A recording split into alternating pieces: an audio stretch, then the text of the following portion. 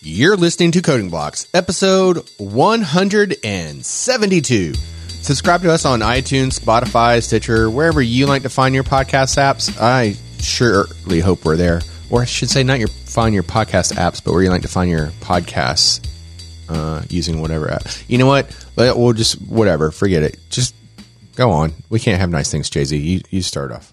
Yeah, I don't think Gen Z calls them apps anymore. Whoa. They call them dillies. That's weird. Anyway, visit us at codingblocks.net, where you can find show notes, example discussions, and links to all our dillies. I don't know why that's so funny to me, but it just is. It's so much funnier. I'm surprised you didn't know. I mean, of course I did. But yeah. So where did you leave off with the dillies? And you talked about the Twitter at Coding Blocks. Yep. Or head to www.codingblocks.net and find all our social links there at the top of the page. And with that... Oh, I'm Joe Zach. I'm Alan Underwood. And I am Michael Outlaw. This episode is sponsored by Datadog, the cloud-scale monitoring and analytics platform that unifies metrics, traces, and logs so you can identify and resolve performance issues quickly. And Linode. Simplify your infrastructure and cut your cloud bills in half with Linode's Linux virtual machines. I'm going to catch some flack about that. It's worth it. It always is. That's the thing. Like, if you're going to risk not being able to participate on one of the episodes, then you have to know that the other 2/3 of the show must fill in for you, and that is just a requirement. That's right. So throughout the show, we'll be speaking as Alan, and we won't be explicitly calling out. So you're just going to have to know when we're representing his viewpoint. It's going to be very confusing. We're sorry. Sorry, not sorry. Well, anyway, we'll make up for it with all the dubs, as we say any URL for the remainder of the show. That's right. See, that was right there. Reference. Great. All right. Well, today we're continuing on with our favorite book, Designing Data-Intensive Applications, and we're going to finish up the chapter on partitioning. And so, which is amazing. This is a chapter in just 2 episodes. It's a record. Well, yeah, but you want to hear a record though? Like, technically, if you were to like look at the physical version of this book, we have covered less than half of it. Yeah, it's crazy. Even after this episode, we will have still covered less than half of it. That is how, like, you could take that as a bad sign, like, wow, we're really slow at like reviewing this book. But also you could just take it like, that's how full of content, of great material this book is, that we've gotten less than half the way through. Yeah, it's dense. It is, I don't know, cheese. Like, what's something that's dense and full of goodness? Like, I don't know, cheddar. I mean, sure, I'll take that. Havarti. Yes. For some reason, I kept wanting to think of like cakes, but then I'm like, well, not really. So. Ooh. I don't know. Good cheesecake? This book is good cheesecake. I was thinking, like, for some reason, like, you guys, you have Publix down there. So I was thinking of like the Publix buttercream icing cakes, for some reason. And I'm like, well, that doesn't really meet your dense criteria, but oh my gosh, now I can't think of anything else. Yeah, it's good. And now the listeners are like, wait a minute, I got to pull over. I knew I needed to go to the grocery store for some reason. This is what happens when Alan's not around. Talking about, I guess we're also. This whole show will be about guitars and mountain bikes, and somehow we'll fit in partitioning. All right. And Metallica. Yeah. And Metallica. Yeah.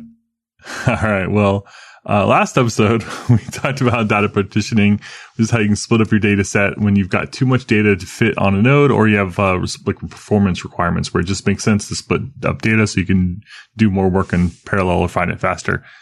And we talked about 2 different partitioning strategies, basically using key ranges like 0 through 100 go over here and 100 through 200 go over there, which is nice when you have like homogeneous data well balanced.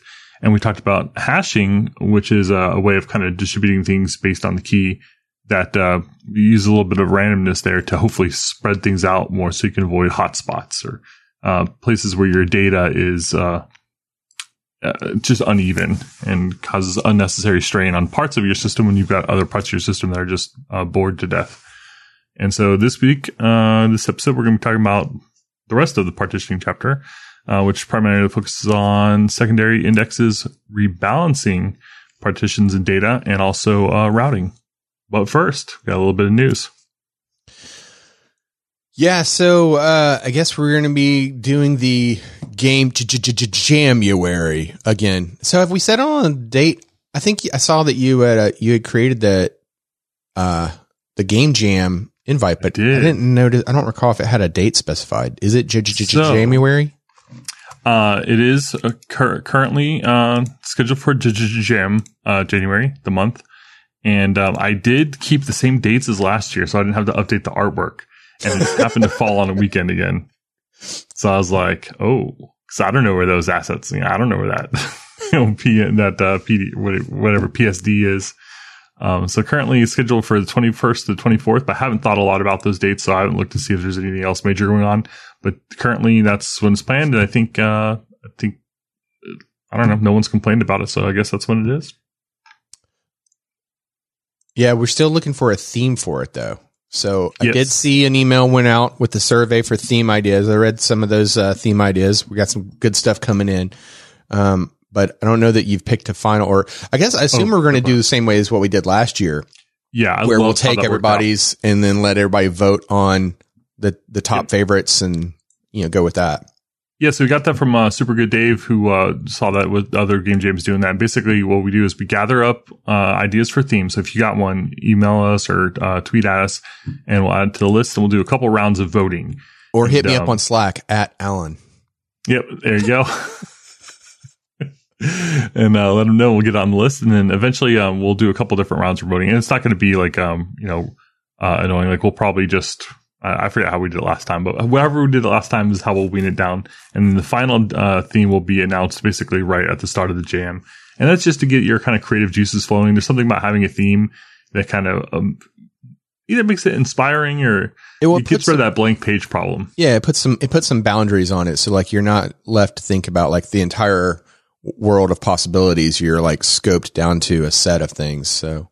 Yeah, and I really like that last time. Last year's theme was everything is broken, and we got a lot of broken games, which was really funny, and it worked out really well, especially if you're, like make it a lot of bugs like I do.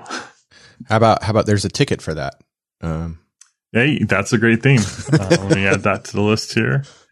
Well, I was thinking since mine was about tickets. Yeah, it was, and that was a great game. All done in Angular. So looking forward to that. And I did just finish up the Create with Code course where that was something on Unity, one of their free courses that I mentioned where I worked through 5 game prototypes. So I'm going for Unity this year. I'm really excited about it. I don't know what I'm going to do this year. Cause like last year, as you mentioned, I did the Angular one and I thought about like maybe doing another Angular kind of approach. Cause from the simplicity of like not having to worry about like things to install and it being easy for other people to use, but it definitely didn't have the polish of the other games for sure. Some of them are so good, man. Like just in terms of polish, like sounds and art and the gameplay, like there's some serious game developers that were part of that game jam for sure.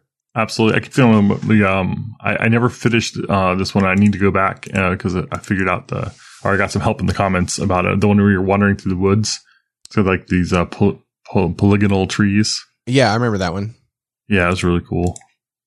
So yeah. So we're looking forward to doing that again. We're going to do a couple rounds of voting. Go ahead and sign up. We'll have a link to the game jam in the show notes here, and we'll be talking about it a few more times. So keep an eye out for that. And it's just fun to keep up with the theme voting and stuff. And so if you got one that you like, lobby for it. Let us know. And one more thing. Yeah.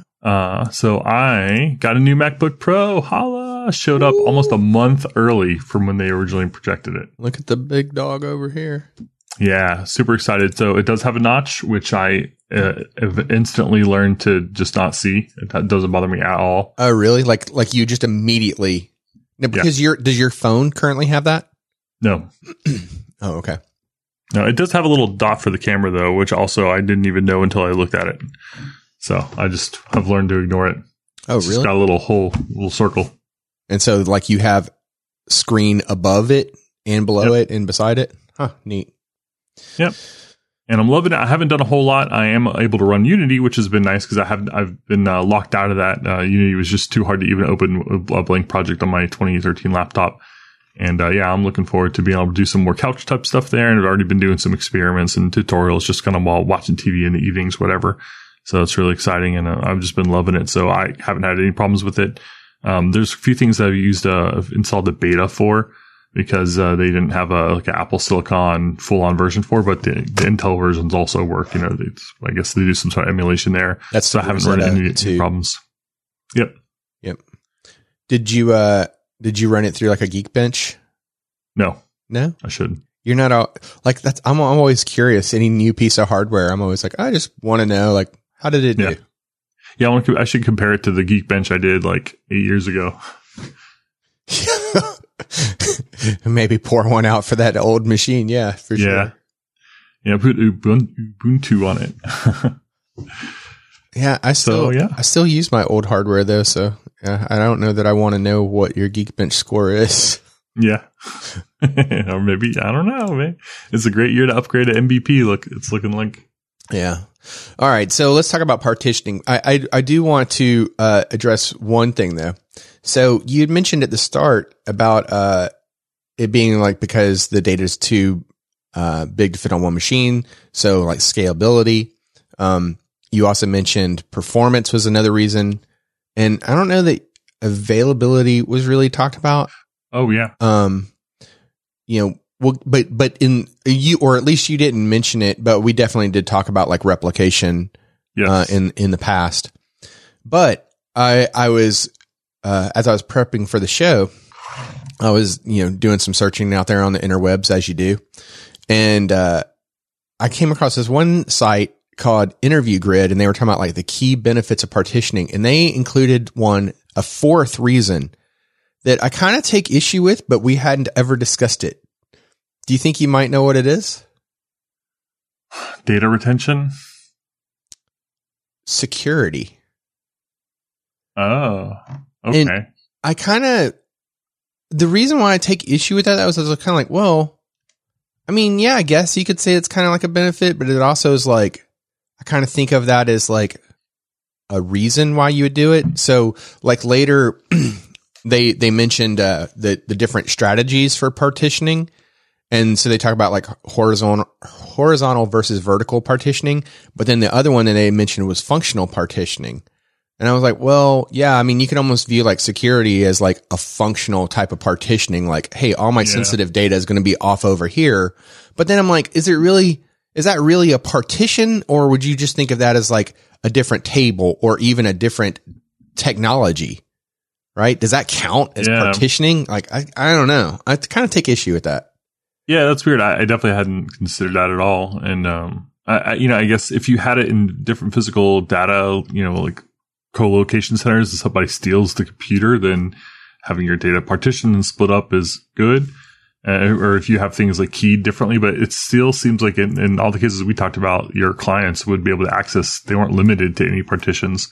But, maybe I guess if you partitioned by, like if you had a multi-tenant solution and you partitioned your data by tenant, then you could encrypt those partitions differently. In that case, I see, the security argument is just different. Okay, I'll buy that then. So security, if you were to partition, because we did talk about in the last episode, we used like Fortune 500 companies as an example and like how you could like implement. I don't know that I caught it out explicitly, but kind of implicitly, like some of the discussion, I assumed that like there might be some row level security there. And so I think I'd said something like, if you had it partitioned by tenant and you did a select star, you might only see, things for your specific, for that logged in as that customer, you would only see the data for yourself or your company. Yeah, that's cool. So, okay. I guess I could buy that then. All right. Yeah, so they won me over. All right. So security is a fourth benefit of partitioning. Yep. Dunk. I'll allow it. All right. Yeah. So last episode we talked about obviously key range partitioning and key hashing hashing to deterministically figure out where data should land based on the key.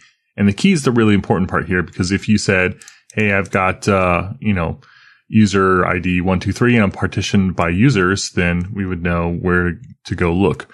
But that only helps you in the case that you're trying to look up a specific key.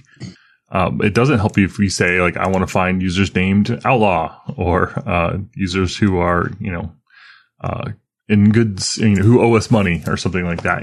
There's no help at all for that. And so in those cases, you have to look at every single row and every single partition in order to find that, because there's no other help that you get. All you know that the data is partitioned. And the solution for that is what we call secondary indexes, with the first, the primary index is just being how things are physically located on the partition. Yeah. So I think to carry on with the example that we gave last time, I think I had mentioned an example where you want to you're looking for a specific car, right? And in the example that I mentioned was where you're looking for Lamborghinis, and depending on how your index was done, you wouldn't know how to necessarily, it might be more difficult to find that. And so we had talked about the idea of an encyclopedia where, you could go straight to the L, portion of the index for Lamborghini. But if you were looking for a specific one, then you could have it by license plate. And if your index was only by license plate, then it was you would have to look at every license plate in order to figure it out. But in this case, with a secondary index, your primary key could still be the license plate or VIN, depending on your use case. But let's go with license plate. And then, based on the secondary index, you might say hey, give me all the license plates for the Lamborghinis. You could go and find all the Lamborghinis instances based on that secondary index. Yeah, I like that. I kind of come up with a contrived example here about partitioning credit card transactions. And I use that throughout the rest of the show notes. I'm wondering if it's worth switching, because I like the car thing. Well, the book also used cars. They did. They went on colors. I was just trying to relate it back to what we were talking about in the past, but we can definitely go with the credit card thing. It's fine. I was just trying to tie the two episodes together. Yeah, that was smart. I should finish listening to that episode. I wasn't there last week. But anyway. I like the credit card too, because we also talked about e-commerce stuff too, so it's fine. All right, well, let's stick with it. Let's do some typing. So in this system that I kind of contrived up here, imagine that you have a system where you're partitioning credit card transactions by hash of the date. And by the date, I mean the day, November 11th or whatever it is. All the transactions for the 11th go here. All the transactions for the 12th go there. All the transactions for the 13th go somewhere else.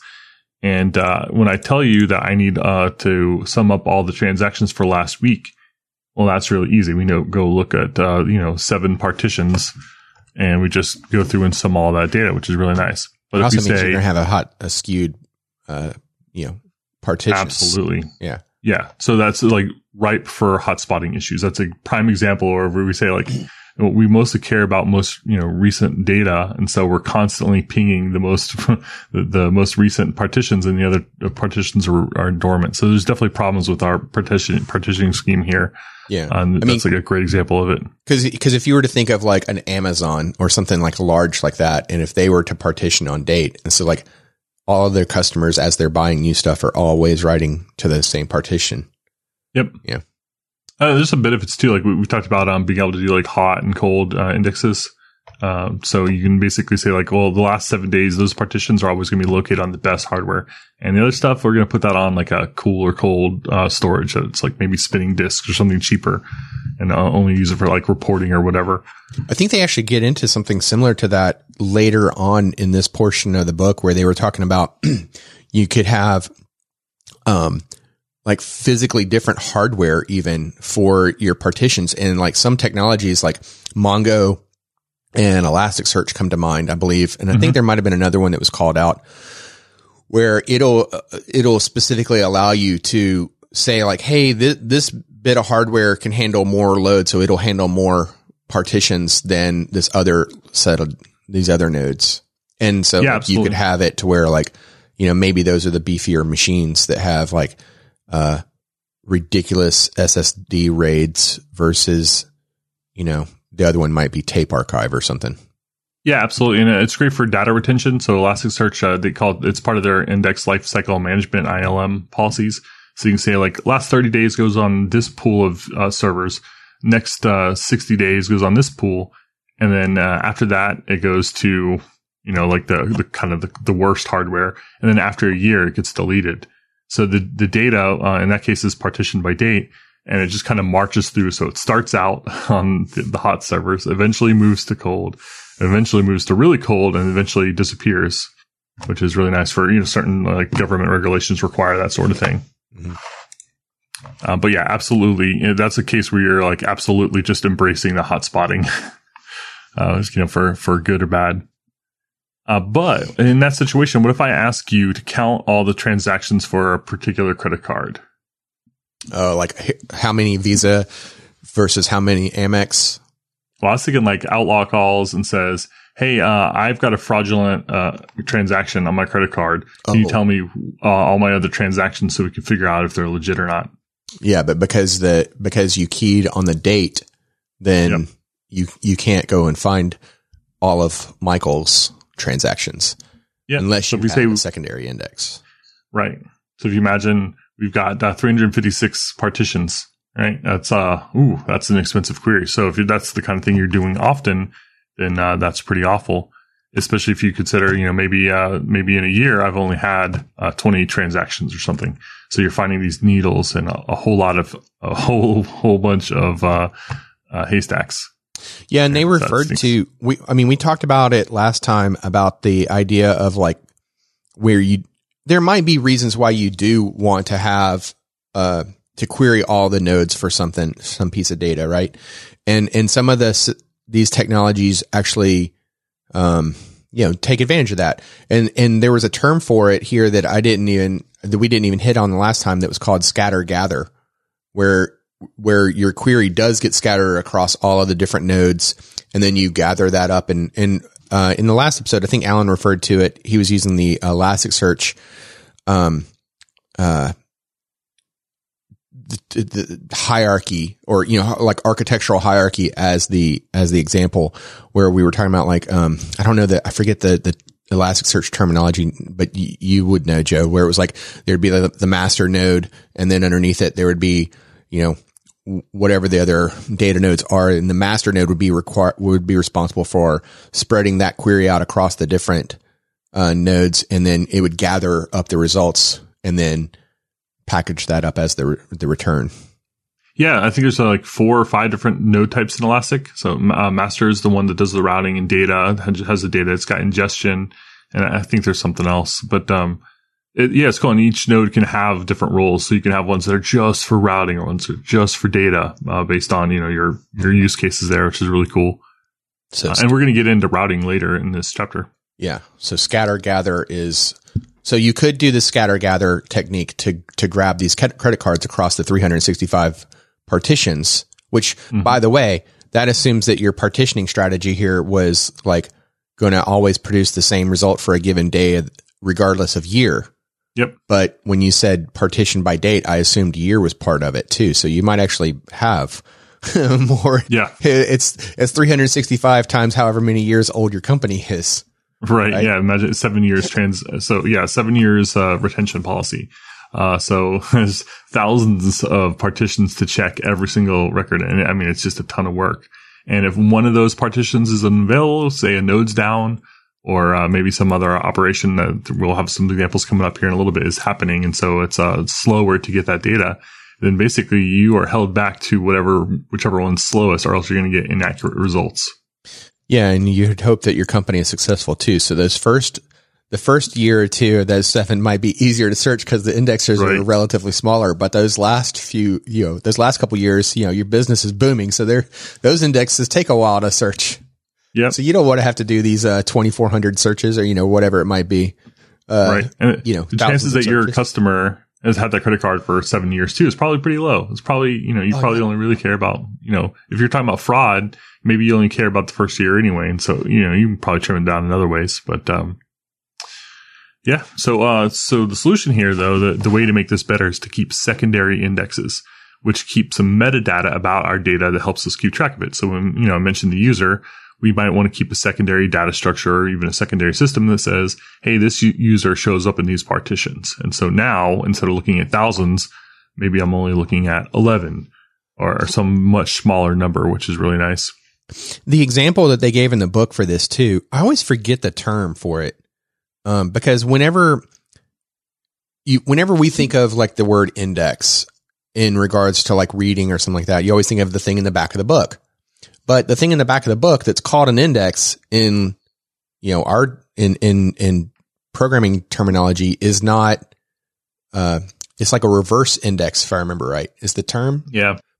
And so, but obviously they never refer to like, hey, go to the back of the book and look in the reverse index.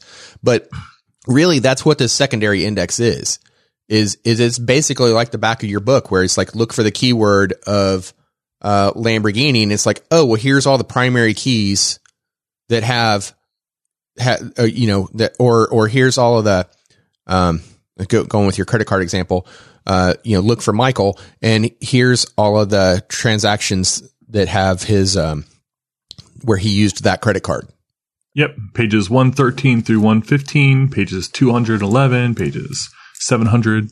Yeah. So that absolutely. Secondary index just points back to the primary key that's used, or at least in the example that they gave here. Underline. If you don't have that, if you don't have that index, then you've got to read the whole book every time you want to find it. Yeah. Every time you want to find it. Yeah. I don't know that the author really got into like the underlying storage mechanism for this particular case of the secondary index, but the examples that, at least in the pictures that he showed, he used the primary key as what the secondary key was pointing to. So I was just assuming that it would, stay consistent with that. Yeah, kept it really basic. Like we know relational databases are kind of famous for keeping a lot of statistics about their indexes. So they can kind of route things in a smart way. And you can bet they're not doing just simple lookups on all of these. So that definitely the data structures that we're talking here are about very simple. So you can just kind of imagine that things get kind of tweaked and taken on from there. And this whole chapter is really kind of biased towards NoSQL, I thought. And they talk a little bit at the end about kind of more complex data warehousing. Huh. So like key value lookups was like a heavy emphasis here. Okay. I don't. Okay. I didn't really take away that thing, but I can definitely see why you would say that. I'll try to tell you on it later because this builds up into relational databases. Like we'll talk about how things break down a little bit coming up. Okay. But and then there's future chapters on it, of course, because of course there are, right? Right. That's the whole deal with this book. So one other thing I just kind of wanted to point out that's kind of fun is like a lot of times you can answer your query just by looking at the index alone. Like sometimes you just want to count things or just want to report. And so you don't even need to look up the data. You can just look at the index and see, okay, Outlaw's got 20 transactions here over the course of the last 7 years. And that's enough for reporting, for showing a bar graph is like all we need to know is that, that count in order to kind of show things. It's cool. Yeah. For like an OLAP type system where you just want to like do the aggregates. Yep. So like how many Lamborghinis are registered? How much purchasing does Michael actually do? Yep. Those types of things. Yeah. I like it. So that was cool. And I want to mention too, secondary indexes are just complicated. So it's hard. Like HBase and Voldemort avoid them entirely. Whereas something like a search engine is something a data structure that specializes it. And there's some pros and cons and trade-offs and we're going to be getting into here. Yeah. They actually talked about like how in, I think in Elasticsearch, like it was specifically if anything that was going to have a secondary index, that thing was specifically called a field in the document, if I recall correctly. Yeah, so absolutely. They were like putting like Elastic terminology on top of this discussion. Yeah, it was really cool. We've talked about how other chapters were kind of like how to build Kafka. This chapter, it kind of felt like how to build Elasticsearch to me, which is really cool. See, okay, because now going back to your NoSQL comment, like a lot of the times while reading, and you even mentioned it in the last episode too, like I kept coming at this thinking from an a Kafka point of view. And in fact, I'll save it for now, but I'll tease it that there's going to be a part where it gets even more Kafka-ish. Yeah, I know exactly what you're talking about, and I called it out too. So yeah, that's a really good point too. I could definitely see that. Just with the one thing that Kafka really suffers on is there's no secondary indexes. So there's not a way to say, oh, I also care about the user IDs. So all you get is things split up by partition. And in fact, you can't ever make updates. You can't delete data once it gets into those partitions. So it's read only. So there's some trade-offs there. Like that's why Kafka is not, it's not a database. It doesn't work well as a database because you can't retrieve data except by the way it's partitioned. Yeah. And there's advantages to that, definitely, and some cons too. I can't tease it any longer. I'll go ahead and say like it was related to the routing. Oh, okay. That's not the part I thought. Interesting. I thought you were going to talk about the number of partitions versus nodes. No, we did talk about that last episode somewhat where I'd mentioned, because a lot of this, like, and I asked Alan this question too, last episode was like, when you're reading this, do you often like have something that you already know in your head that you're like kind of relating the information to? And so like you're coming at this from an Elastic kind of point of view, and between the two of us, like, a lot more about Elasticsearch than I do. And so like you're reading this and you're like very heavily Elastic focused. Whereas like I was reading this and I was very much thinking like Kafka in my mind, like, so I'm relating everything to Kafka or like, and I'm sure we were both relating it back to like all of our experiences with, SQL related databases and whatnot. But yeah, so, definitely the routing section heavily, I definitely was like, oh, this is absolutely heavily Kafka. Yeah, I keep wondering, like, maybe these episodes are terrible for people that are only working with, relational databases, which is how I worked for most of my career, was only with relational databases. But for me, working with, Elasticsearch or Kafka and a relational database kind of in daily, daily situations, it's so great to like, I'll read a sentence in a book that says something, I'm like, oh, so that's why it's like this, or that's why it has this limitation, or that's why we use this system for this use case. Yeah, absolutely. That's what I was when you said that, I was like, no, that kind of makes me sad because I really want to hope that like, if you were working only in a single type of technology that, to your point, exactly, that you would know like, yeah, but, I keep running into this problem when I try to use this, SQL server to do this. And why is that? And then like you can, this book can help to like expose you to why those problems are happening and like why these other technologies exist and like the problems that they solve. And, I had this thought that like this book, when did this book come out? Like this book is only like a couple years old, right? So if I remember right, I don't remember the exact date. 2017 is the first edition. So this book is like 4 years old. Or 4.5. It's right. Cause it was March of 2017. So it's about to be 5 years old. And in that short time though, I think that this book is going to stand the test of time of being like one of it is going to become one of our classic clean architecture, pragmatic programmers, refactoring, kind of books. Like it'll be up there as like one of the greats, with like the Gang of Four that we're going to like, cause there's so much, they do talk, Martin Kleppmann does talk a lot about like specific database technologies, but everything is so generic and applicable to, whatever the platform is that, it just helps to like understand. And he does a really good job of explaining some of this. And that like, you think about, like we keep getting things to where as a society, we keep working to tackle a complex problem until we make it to where it's so easy and trivial and we have libraries to abstract it to where it's no longer a thing. Right. And so, in the 70s where like a lot of great technology apparently was invented. So we've learned during the course of this podcast, there were things that it was way too far advanced, right? To like get into like the routing and partitioning and kind of problems that they're talking about here. But, they had documented a bunch of stuff back then that even this book has covered, right? But now we don't worry about that. But I just think that like this book is going to like stand the test of time, until we get to the point to where we no longer care about, routing and indexes and secondary indexes. But I'm like, I don't see that coming for like quite a long time. Not in my lifetime. Like I think it'll be. So I think it's going to stand the test of time. Yeah, I totally agree. Like, we see those articles like top 10 programming books every programmer should have or whatever. I think this one should be in like the top 5 of all those lists. Like, I was going to say if top it's not 3. there now. Yeah, that's why I agree. It should be. But I think like, this book is still kind of new, so it's still kind of saturating. But I think like 10 years from now, we'll still be seeing this book in those lists. I mean, the Gang of 4 book has stood the test of time, and it's only had one printing. It's still the original printing, if I remember correctly, of that book. So apparently they didn't make a single typo. So kudos to them.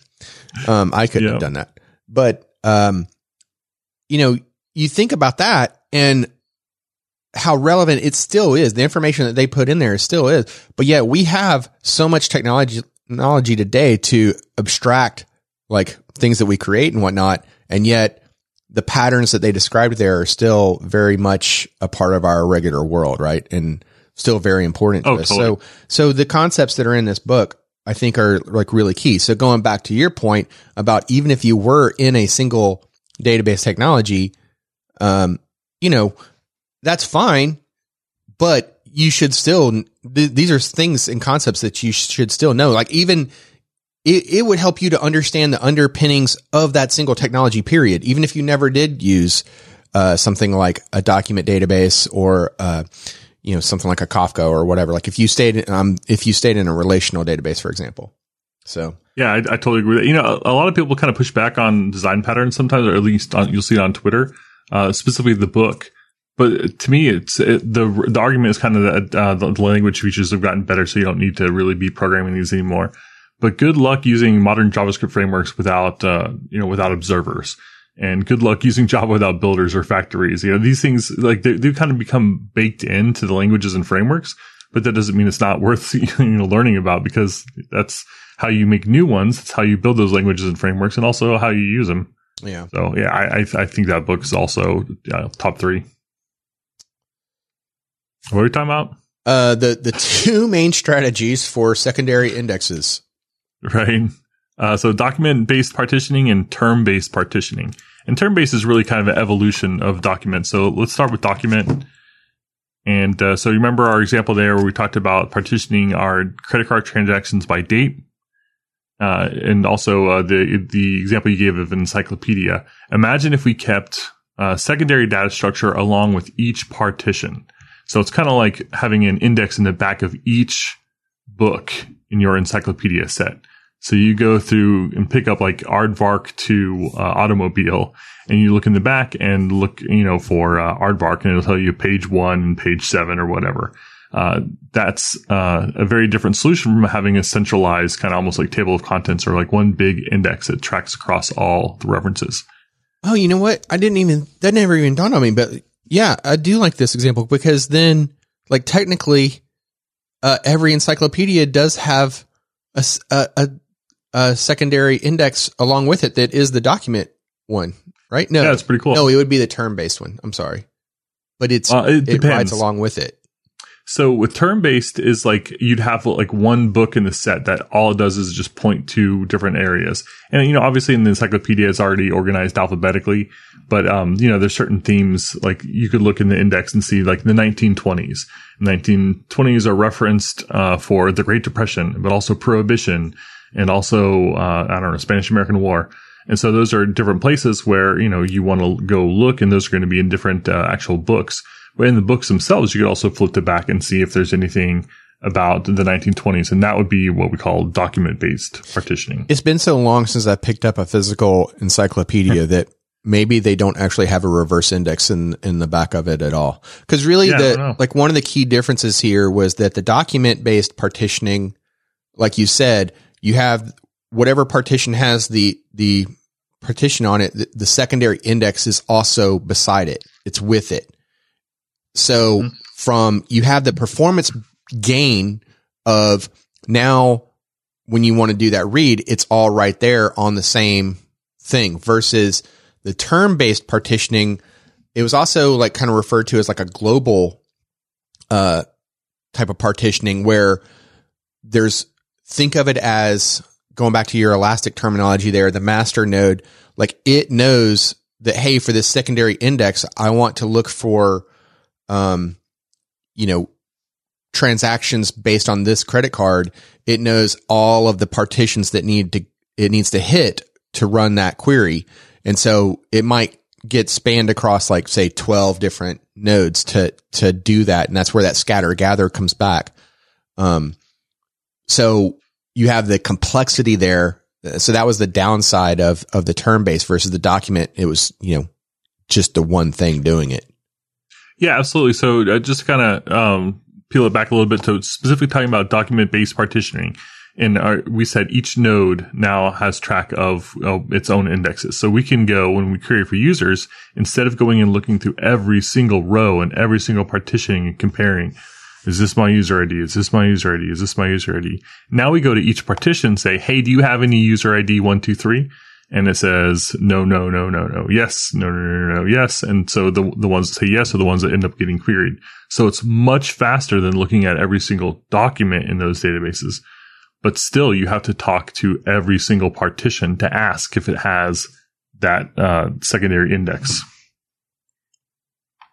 And so counting is easy because you can just go and, like we talked about before, we say, hey, node 2021 October 5th, do you have any user ID 123? And it says, yes, I've got 3 of them. Like, okay, great. That's all I need from you. Let's go check the 26th, the 27th, 28th, 29th. So we can count that up really easy. And this is a much better solution than obviously looking at every single record. But, you know what's fun? I forgot about this. So remember Big O? So we talked about, we probably talked about that very early on. But it's the difference between a log of n search where we know, things, we basically can go to each index and ask, do you exist?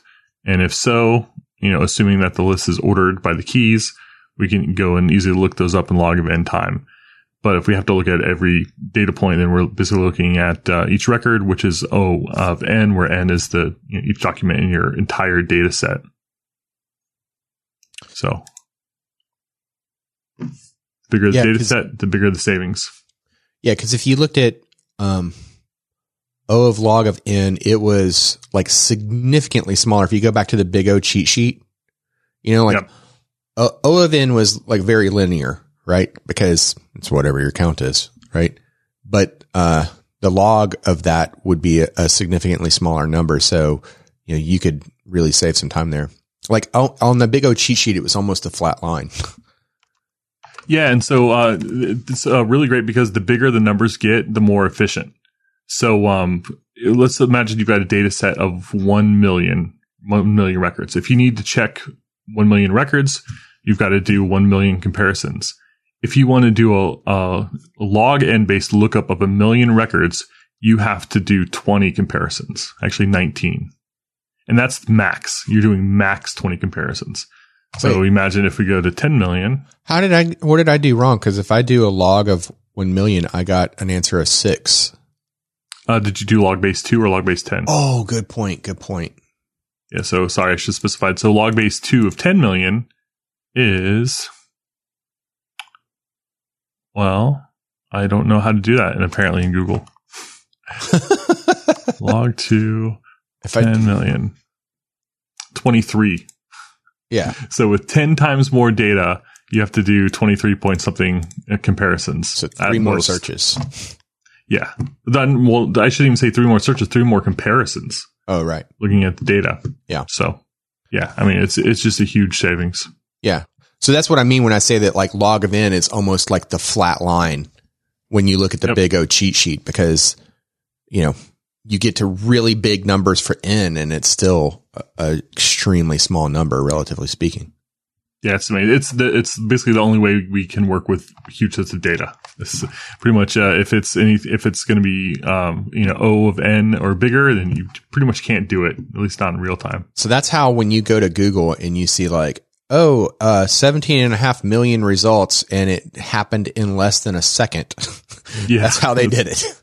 The only way that's possible. And the downside is we do have to take a small performance hit whenever we insert new items. So if we're writing a new credit card transaction, we also have to go and we have to write this into the index. But if you're querying by that secondary index, then that's fine. That's going to be worth it. But there's also the downside from a availability kind of point of view. Yeah, that's because it is like right beside that partition. So, you would have to replicate it out as well. Yeah. So we call this a local index because it's stored locally to the partition. And if that partition isn't available, we can't respond to your query. So if one of my, 2000 or to whatever we said 7 years, so like 3,000, one of my partitions is unavailable for some reason, I can't answer your question at all, which is really fragile. So it's it's a matter of query performance in case, I have to wait whichever one is slowest, but also my availability is taking a hit, which stinks. One thing, we did mention is nice about this is with data retention. When the data drops off, in case of local indexes, done. There's no cleanup. You just drop the whole index. The whole partition and the indexes go with it. If we did have our indexes centrally located and we dropped, older data, which is every day we'd be dropping a partition, we have to go and we have to kind of scrub that directory of that partition, saying this doesn't apply anymore. Just takes a little bit longer. Yeah. So just to elaborate on that, like if you were going to clean your data, if you were only going to retain 90 days worth of data and you wanted to drop the partition for the day and you didn't use the document-based partitioning, and you'd have to go back to that global partition, or that global partitioning, secondary partitioning scheme, and remove every record from it, which, there could be thousands for like whatever that day is, depending on how successful your e-commerce shop is, right? Which, let's face it, it's going to be extremely successful because you've read this book. That's right. totally transfers there. That skill transfers. Yeah. So that was pretty much it for document based partitioning. So in case we've got these local indexes on the partition, we take a little bit of a hit on writing, but huge performance boosts on querying. So let's take that one step further for term-based partitioning, which is evolution. And like we've been, talking about, we've been kind of learning the lines there a little bit. But what it does is it takes those locals, gets rid of them, and it keeps a global index so that clients can go and talk to this global index, and then it'll tell them which partitions to go to. And so if our user only has, 20 transactions over 7 years, and those 20 transactions only happen on 11 different partitions, then we only need to go query 11 partitions. So that's a lot less stress on the system. It's a whole lot less network traffic. It's going to be faster because we don't have to wait on whatever is the slowest of 2000. Now we're waiting on whatever is the slowest of 11, which is really great. And it's a whole lot less fragile because we've got this, presumably distributed system now storing this much smaller data set, which is going to be really fast to query. Yeah, they don't really talk about like how that partition might be replicated and spread across, because in like it got super meta at this point because it was like, well, okay, so now we're going to create another index of our indexes, and you might want to have a keying mechanism for that, spread that across partitions to increase, performance and availability and whatnot and scalability. But, maybe it would be okay because these are smaller. Like, I don't know, but it did get very meta at that point. Yeah. It's basically like you've got a database for your data. Now you need a database for your indexes, but it's smaller. So it's a little bit easier. So, that's what you got going for you. I did think about, like, as I was reading this part of the book, though, like, I wonder, like, if you had to just, for a challenge, if you decided, hey, I'm going to write my own database, right? Because, like, if you remember, that's where this book starts with, right? Yep. It's like, hey, let's just write a simple key value store to a text file, and let's, we'll just have some simple bash functions to read and write data to it and start from there, right? And, imagine like the fun types of challenges that you would get into as you would start to scale this thing out, and specifically things like this. And then I got to like thinking about like how complex it would be, because like, I mean, really, props to the authors and the developers that work on these technologies, because I started thinking about like just the file IO management of these systems. Like you can't write to this index at the moment because I need to put a lock on this index at the moment to prevent you from writing to it, because maybe I'm trying to split it in the case of like automatic partitioning systems or whatnot, right? Or maybe I'm cleaning it up, or for whatever reason, just the file IO management alone is complex enough. Now to think about like these, the different data structures we've talked about, like SS tables and LSM trees and whatnot, to think like, okay, now like I need to read this into memory, and like, where do you go for it? And, some of the file limitations, like they were mentioned, I want to say maybe it was like HBase that was like had a 10 gig limit on partitions before it would like automatically split, but it also had the capability of, combining those files back together if they fell below. So they made the analogy of, I say they, but I mean Martin Klipman. He made the analogy of the B tree, and how like the B trees can work to where it can like split things out and then like collapse them back depending on what's going on there. And like as I was reading this chapter, just like thinking of like how you would write the file management alone aspect of all of this, it was like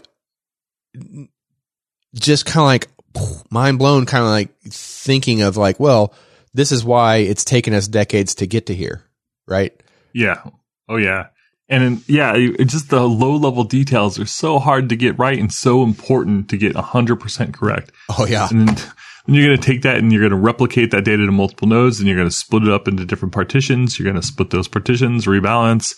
And, eventually I think like the peak is kind of like distributed transactions across multiple partitions and nodes. And it's just, amazing.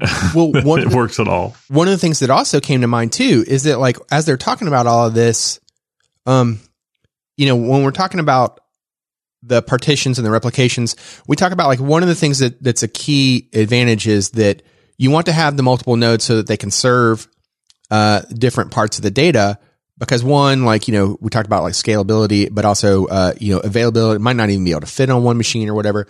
But when you talk about, like repartitioning some of the data, on the fly or whatnot, whether it be to like expand or collapse the partition, based on the need, then, and if you needed to like reassign the partition to like another node, one of the things that came to mind was, from a DB2 world, in Oracle and had a similar concept, but I'm more familiar with it from a DB2 world, although the name eludes me at the moment. But their high availability solution, one of the things that you could do was you could have like a SAN, like a storage area network where it's all fiber based, right?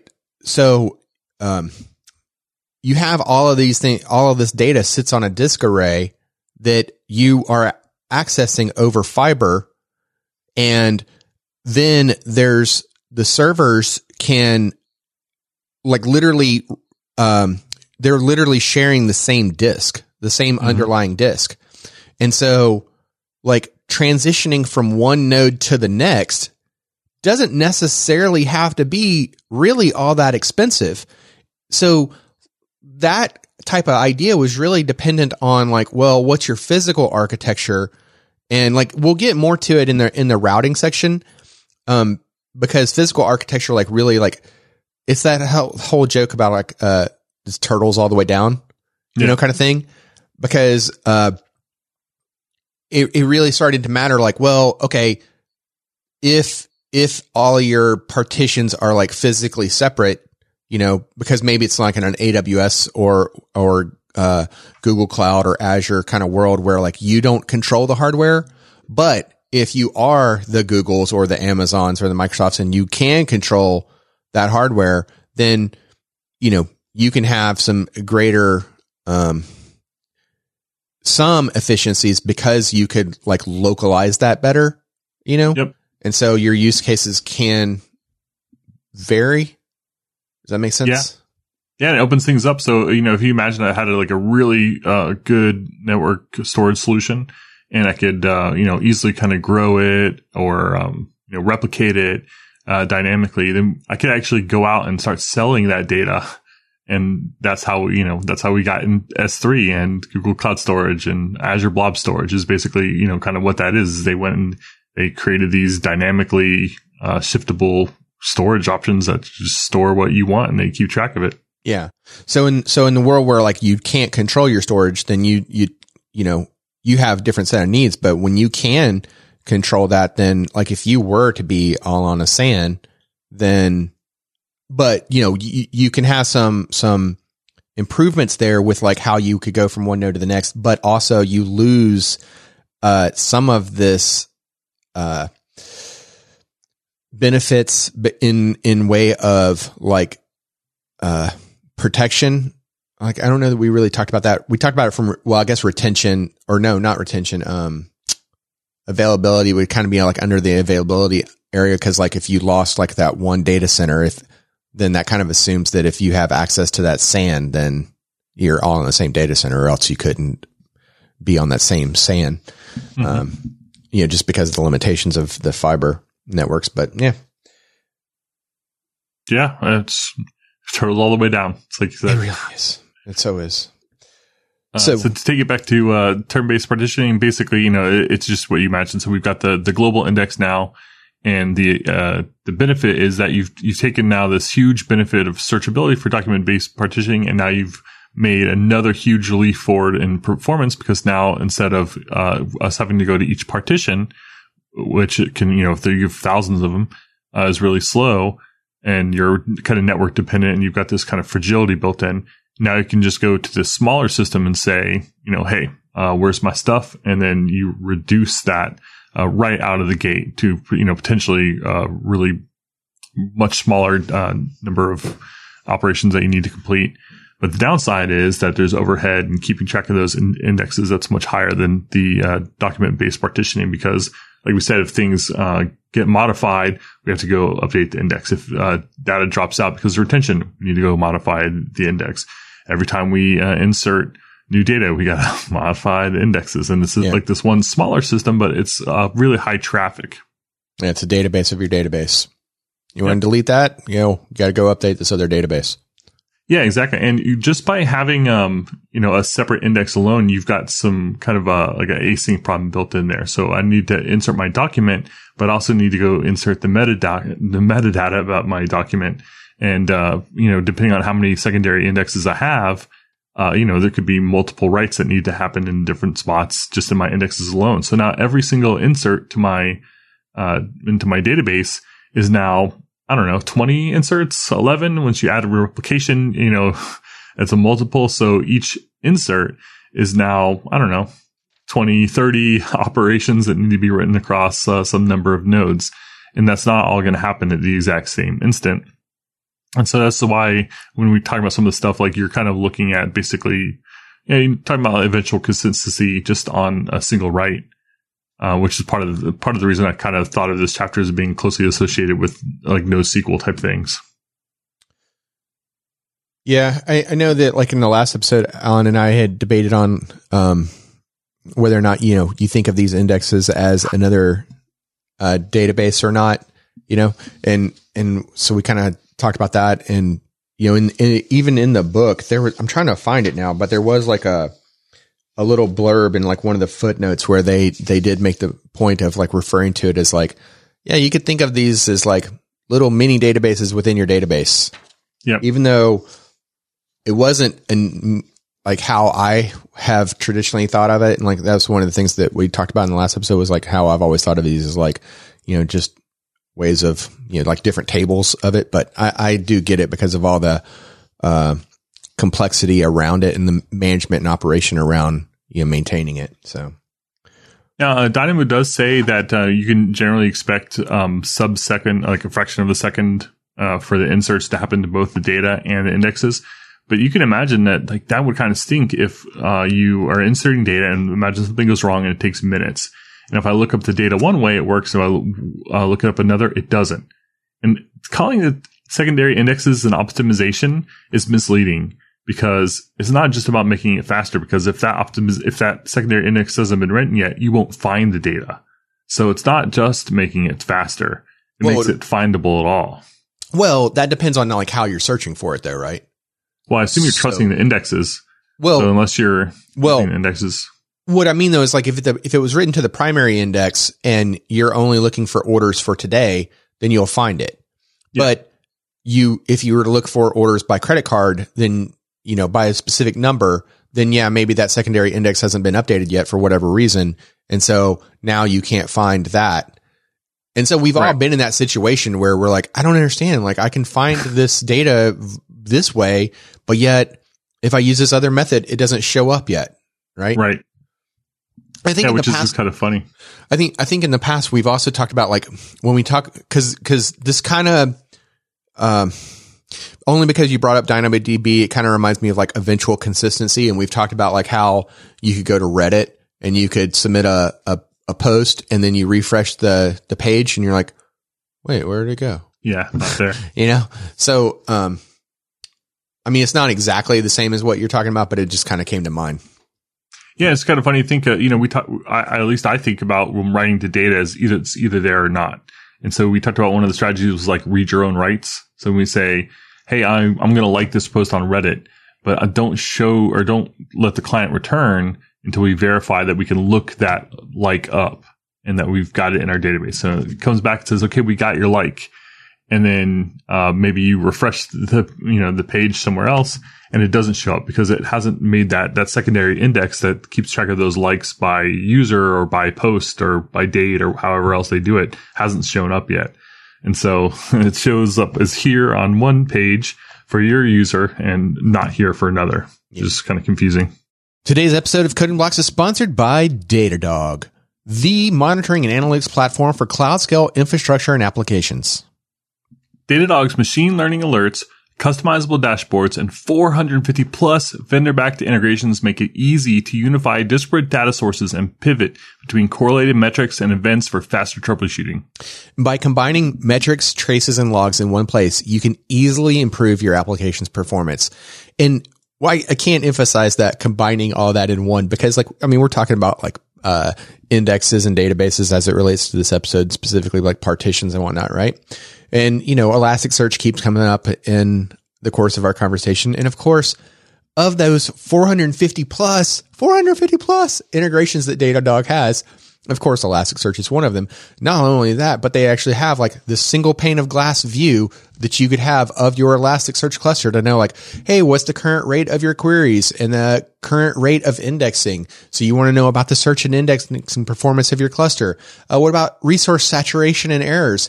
All of that with JVM, heap and garbage collection metrics, network collection, single pane of glass, all of that for your Elasticsearch cluster. And that's just one example of the many technologies that they cover. Yeah, you want to make great decisions about partitioning and nodes. You got to have the data, and this is the way to do it. It's fantastic and it looks beautiful. But I don't actually want to talk about that because Dash just happened. And I was just browsing YouTube, and as far as I can tell, all the talks for Dash have been uploaded. And so you start with the keynote and then dive into some really great stuff there. I was just watching the Ask an SRE videos. Looks like there were two of them. And I'd only watched one of them, so I'm excited to check out the other one for North America. They've got panels, case studies, a bunch of sessions on security and incident response, supply chain attacks. Just really great stuff. And it's all up on YouTube, so you can be watching or listening to that while you're doing the dishes or hanging out. So give that a shot, and then go and try Datadog free by starting a 14-day trial, and you also get a free T-shirt once you install the agent. Yep. So visit datadoghq.com/codingblocks. That's datadoghq.com/codingblocks. to see how you can unify your monitoring today. All right. So, I don't even know how we do this anymore. Am I supposed to, cause I kind of gave up on the like the late night. Hey, listener.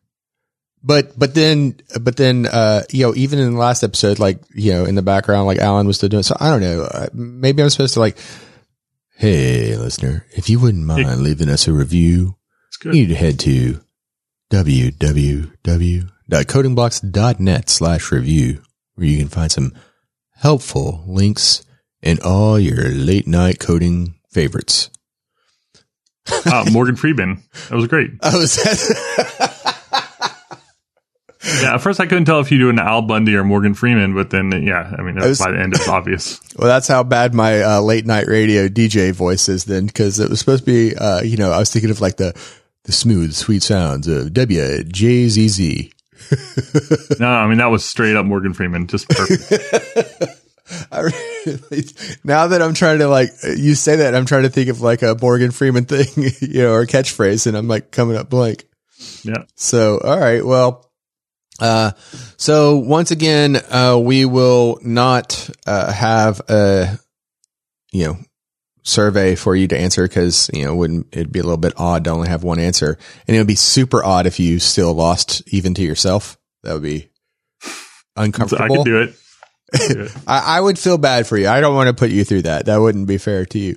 But, so I guess we're kind of in my favorite portion of the show. Survey says. Oh, wait. Can you read this survey as Samuel L. Jackson? Wait, Samuel L. Jackson? Yeah. Well, I might have to drop way too many F-bombs to do that. All right, fine. We're going to have to put an explicit tag on this show if I do it that way. Say what? No, I'm not going to. All right. So, okay, fine. How about if I ask you this first then? Do you know why the new Kindle screen is textured to look like paper? No, I don't. So you feel right at home. Oh, that's terrible. Micro G. Actually, that was Dad Jokes. That was the Dad Jokes API. Yeah. All right. Okay. So for this episode's survey, we ask, how many different data storage technologies do you use for your day job? Now, this is important. It's for that you use, not the ones that are available in your company, but just the ones that you use. So your choices are just the one, and it's our hammer, or 2 to 3. It's a quaint little data pipeline, or 4 or more. Oh my God. Why do we have so many? Or none. Keep your data crap out of my CSS, or, whatever your front end, choice of technologies are. I'm assuming front end. Yep. This episode is sponsored by Linode. Simplify your infrastructure and cut your cloud bills in half with Linode's Linux virtual machines. Develop, deploy, and scale your modern applications faster and easier. Whether you're developing a personal project or managing larger workloads, you deserve simple, affordable, and accessible cloud computing solutions. You can get started on Linode today with $100 in free credit for listeners of Coding Blocks. You can find the details at linode.com/codingblocks. And Linode has data centers around the world with the same simple and consistent pricing regardless of location. And I don't know if you've ever looked at their the pricing calculator. I was just looking at on their website.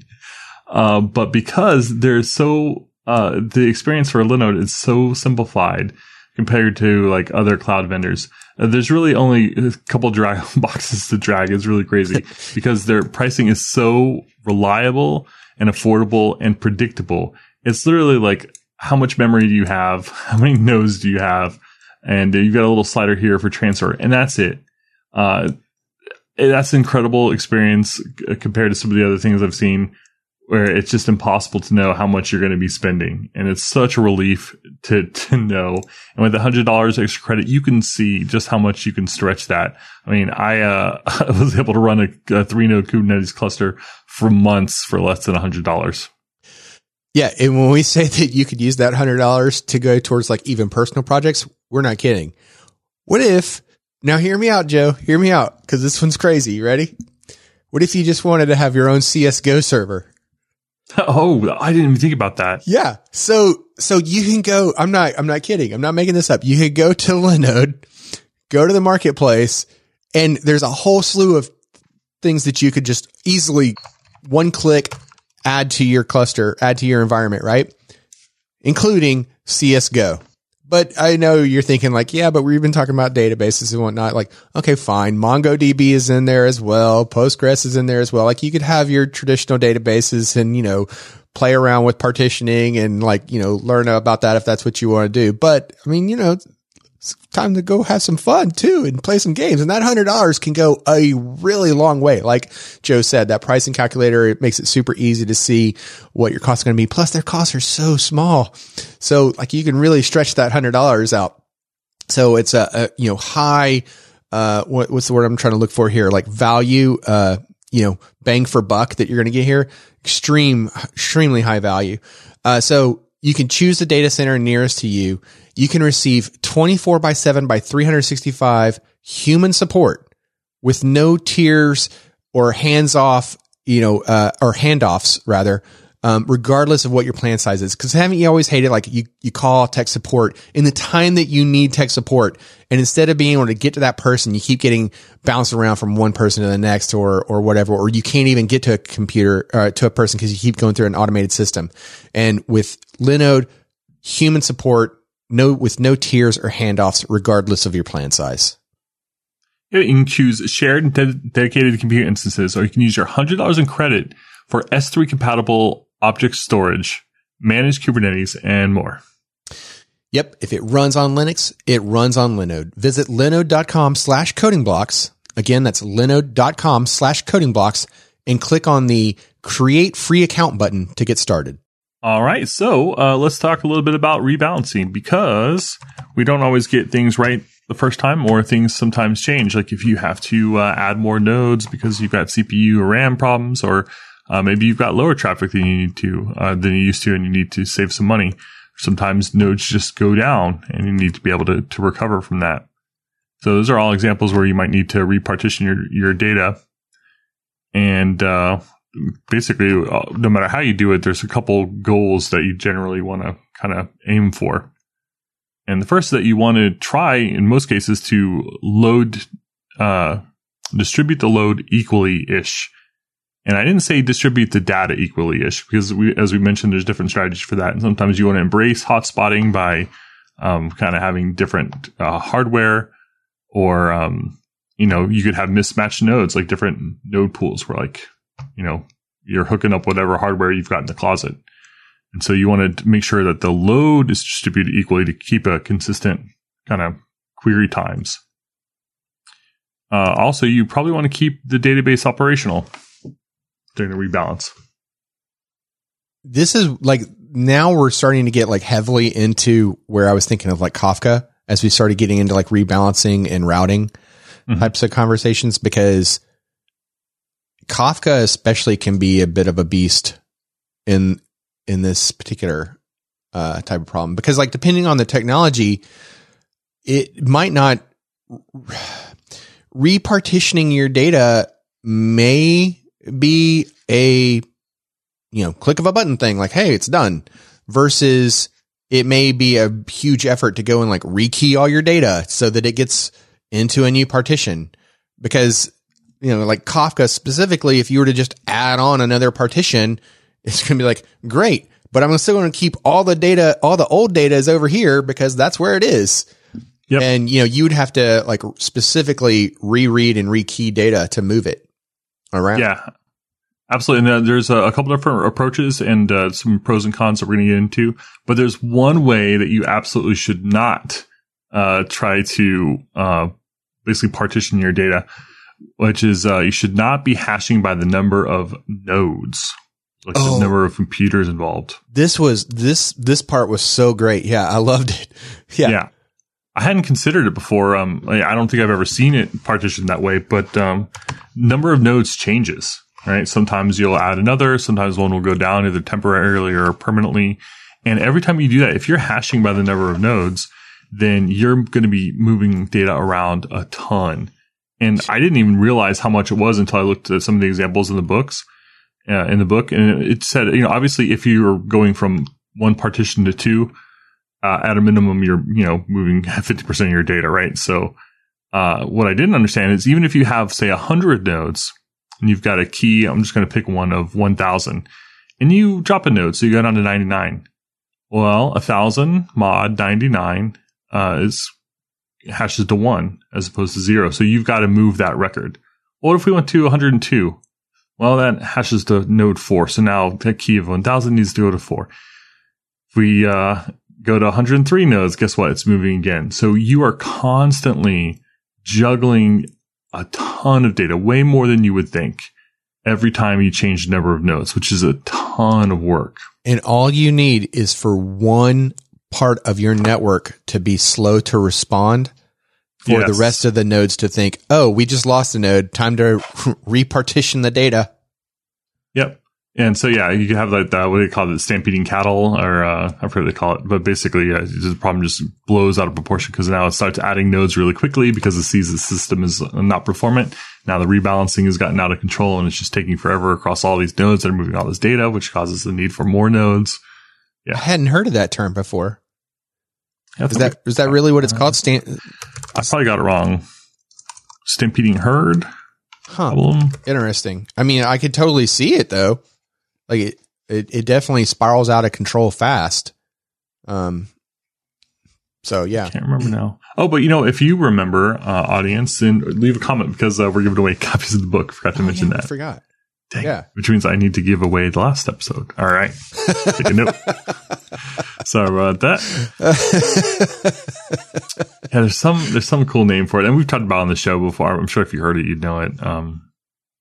But yeah, so that is the one thing that the book cautions you very strongly, like, do not do this because you're tying yourself to the number of nodes and you're going to be moving data a lot more often than you might think. It's counterintuitive. Well, the thing is that I had never thought about, partitioning it that way, only because I guess I never had to, think about it. But, it was like, when I read that, I was like, well, I could definitely see why somebody might be tempted to want to partition it that way. Yeah. Right. Like, well, hey, I have 10 nodes. Let me just partition it evenly across my 10 nodes. So whatever your key is, I'll just mod that and, that's where you fall. And, but like, as you said, as that comes and goes, then, as your nodes come and go, then it would really cause problems for your data. And constantly having to move it around. And that's where that SAN idea was coming into play here during this thing. So I was like, well, I guess it wouldn't be too bad if if you were able to live in a world where everything could share the underlying disk structure. And because it's all fiber, then it could be super fast, but that's not the real world, more often than not. Yeah. And, luckily I've never fallen into this, but I could see myself being in a case where Kafka, where let's say I've started a small project with Kafka and, if, let's just say for example purposes, I've got one broker. I could see myself having one partition for my topic that I care about. And then I add another broker. Well, now I should go ahead and add another partition. Adding partitions in Kafka, changing those partitions is painful. You basically have to kind of rerun everything through, and it's slow and it's a problem. And then you got to pick one to swap over, and you've got data coming in the meantime, and it's just a pain. It's actually not even advisable, by the way. Yeah. It's actually, if you really wanted to do that, the way to do it in Kafka would be to the more advisable way to do it would be to set up an entirely separate topic that is partitioned the way you want, and then just parallel your writes to both topics and then swap over to the new one as you can, because otherwise you'd have to reread the original topic from the beginning of time to rekey it, to get the data spread across that partition as the way you would want it. And even with the idea that I mentioned with the SAN though too, where that kind of falls apart is, that only works if you're able to take the partition as is. But in this rebalancing portion of the book, we're talking about you're taking, go back to your example, I think you used with, HBase or Couchbase. I forget which one you said, but where you went from 1 to 2 nodes and you were literally, rewriting 50% of the data because you're physically moving the data from one part of the from one partition to another partition, even if you did have access to the same disks, you're still moving it to a different part of the disk. So you'd still have the IO expense there. So yeah, that's a really good point. And I should mention that when you go from 2 to 3, it's not a 30% of the data that's moving. It's you have to move 30% of the data, but then also you're rejiggering the data on the nodes that you just dropped that data from in order to kind of take up that space. You're 100%. You're writing to 100% of the records, even if you're only writing tombstones to 30% of it.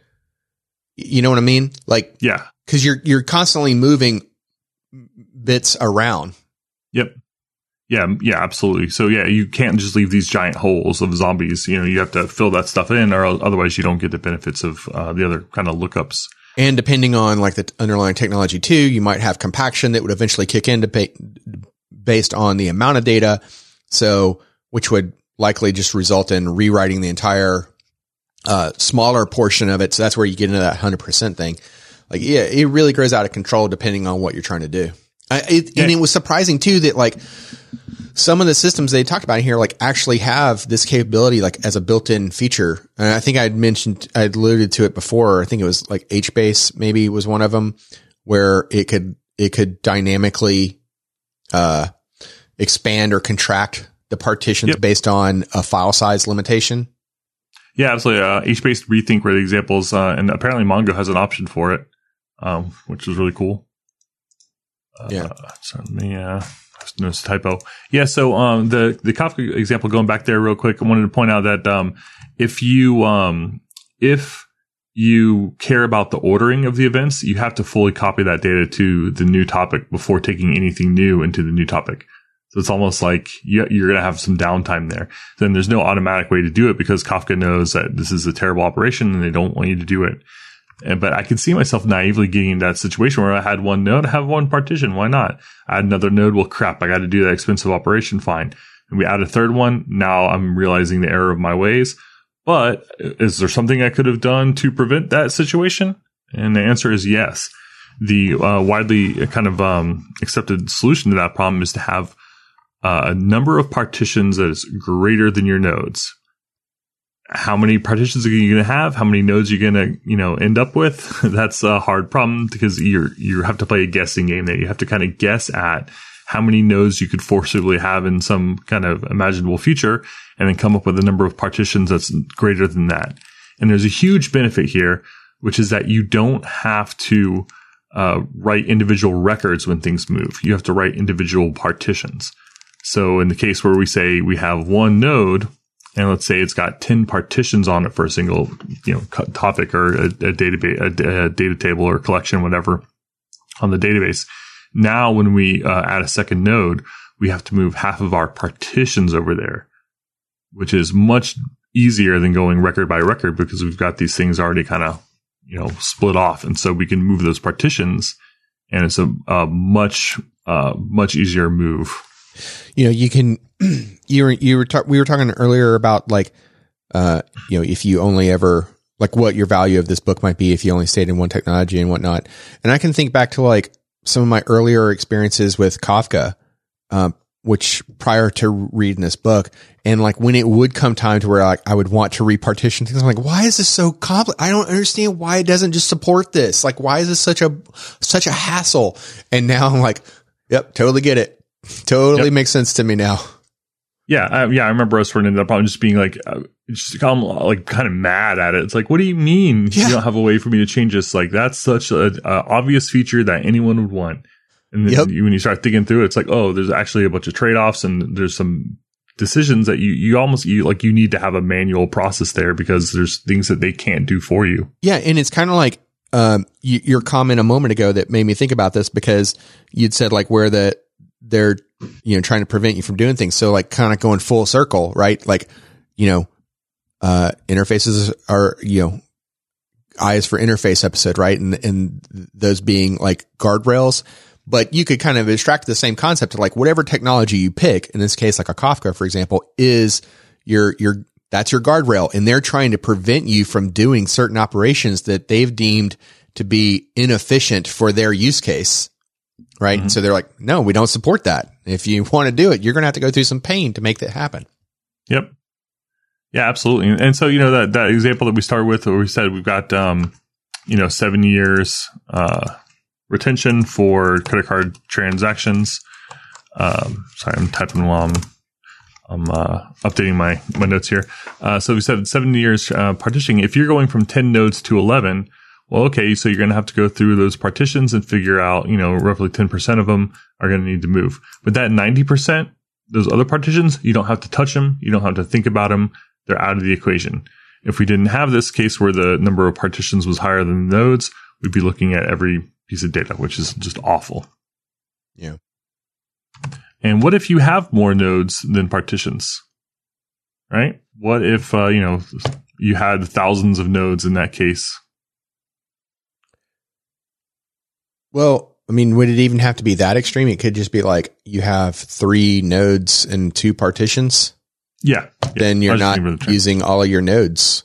Yeah, absolutely. So you're going to have nodes that just aren't doing anything. They have no data on them. Yeah. Just waste of money. Yep. And so, say most vendors don't actually support it. And so it's not even sensical in most cases. Kafka, you can absolutely do that. Oh, yeah. And, there's a couple of different cases where, like consumers, producers, like you care about partitions. And, the only thing I can say there is that sometimes, you'll want to over provision. And so, it's kind of avoids like a cold start problem. And, one kind of use case I thought of here is like if you're launching a big video game, it's a big online video game, say like, Call of Duty 2022 is coming out, and, that you're going to be going from 0 users to 1 million users in an hour, right? That could be a really rough scale problem. And so you can do some kind of paper napkin math and say, you know what? Let's go ahead and pre-provision 100 nodes and just have them ready. And we'll pre-provision a certain number of partitions that are greater than that number of nodes. And so that when people start coming online, we can, start balancing that stuff out better. And so it avoids this kind of problem. I skipped ahead there. It is kind of the downside to that, though, to that pre-provisioning, though, is it flies smack in the face of like horizontal scalability, right? So like if you go back to you put your Kubernetes hat on, right? And you want to think of like, well, I want elasticity here. So like if I don't need 100 nodes, then I don't want to have to pre-provision those. But specifically to pick on Kafka for a moment, the things that I've read about Kafka provisioning is the advice is to architect the system for the next 2 years. So don't think about your needs today, but what your needs are going to be in 2 years. That's how you need to architect your topics and brokers and replication factor and whatnot, right? And the number of partitions and, so you have to like really think through your use case and think through like where you think you might be in 2 years or where you expect to be within 2 years. And then that's the way you should size your Kafka environment. So you're definitely, that cold start problem, as you mentioned, like you're definitely heavily front loading it and, to avoid, future problems. So that because Kafka has those limitations about like how you can, oh gosh, I need to repartition things and, so. Yep. Yeah, absolutely. And, it kind of flies in the face of all this stuff. We spend so much time talking about like this ability to dynamically scale things. And this is a case where like, whoa, step back a little bit. Cold start, serious. Like you want to put some thought into these systems ahead of time, which is unfortunate. But, after we talk about this stuff, it makes a lot more sense. I mean, serving data is so much harder than, serving a website, right? Because, or like HTML, because, anytime you have to deal with state, just like think back to like everything we've ever talked about with unit tests, for example, like anything that doesn't involve state is super simple, right? It's super simple to write unit tests about. It's super simple to scale it because you're like, oh, well, just, if I have 1,000 of them, then it's going to, be 1,000 times more performant. But anytime you have to deal with state, which is all data is, it's like infinitely more difficult to work with. Yeah, and there's been talk about scale to zero systems, like we talk about like serverless functions and things like that. Sometimes they'll talk about basically having service that's free until you need it, and then you pay for the usage. And that's really hard to do. I think a lot of people don't realize how hard it is to do because you need to start somewhere. And it takes time to get up to speed. So going from 0 to thousands of requests per second, that's really tough. And you're probably going to lose a lot of those first requests. You just can't accelerate that fast because there's overhead. And then it's easy to accelerate too much. And now you're spending too much money. And so scaling all the way down is really tough. And scaling fast is tough. Yeah. Scaling is tough. Well, so why don't we just have 1 million partitions, right? And then we don't have to worry about it. We just create way more than we need and then we never have to worry about it. Well, the downside there is that there's overhead. Yeah.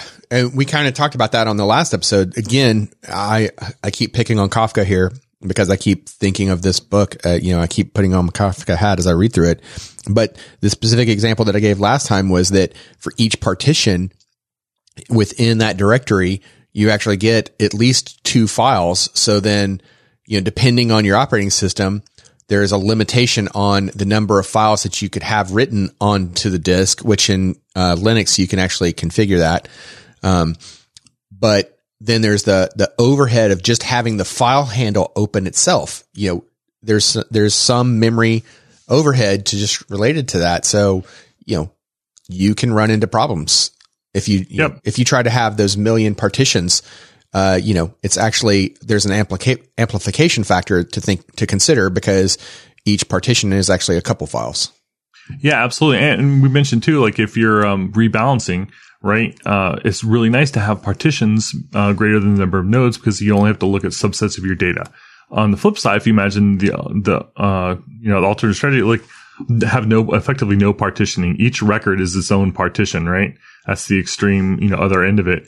That's the same as looking at every piece of data. It's like you have completely mitigated the benefits of partitioning it all by having one partition for every record. And so you've got to try to find that sweet spot, and it depends on your use cases, obviously. But you just want to point out that you can't just pick a huge number and go with it and be safe.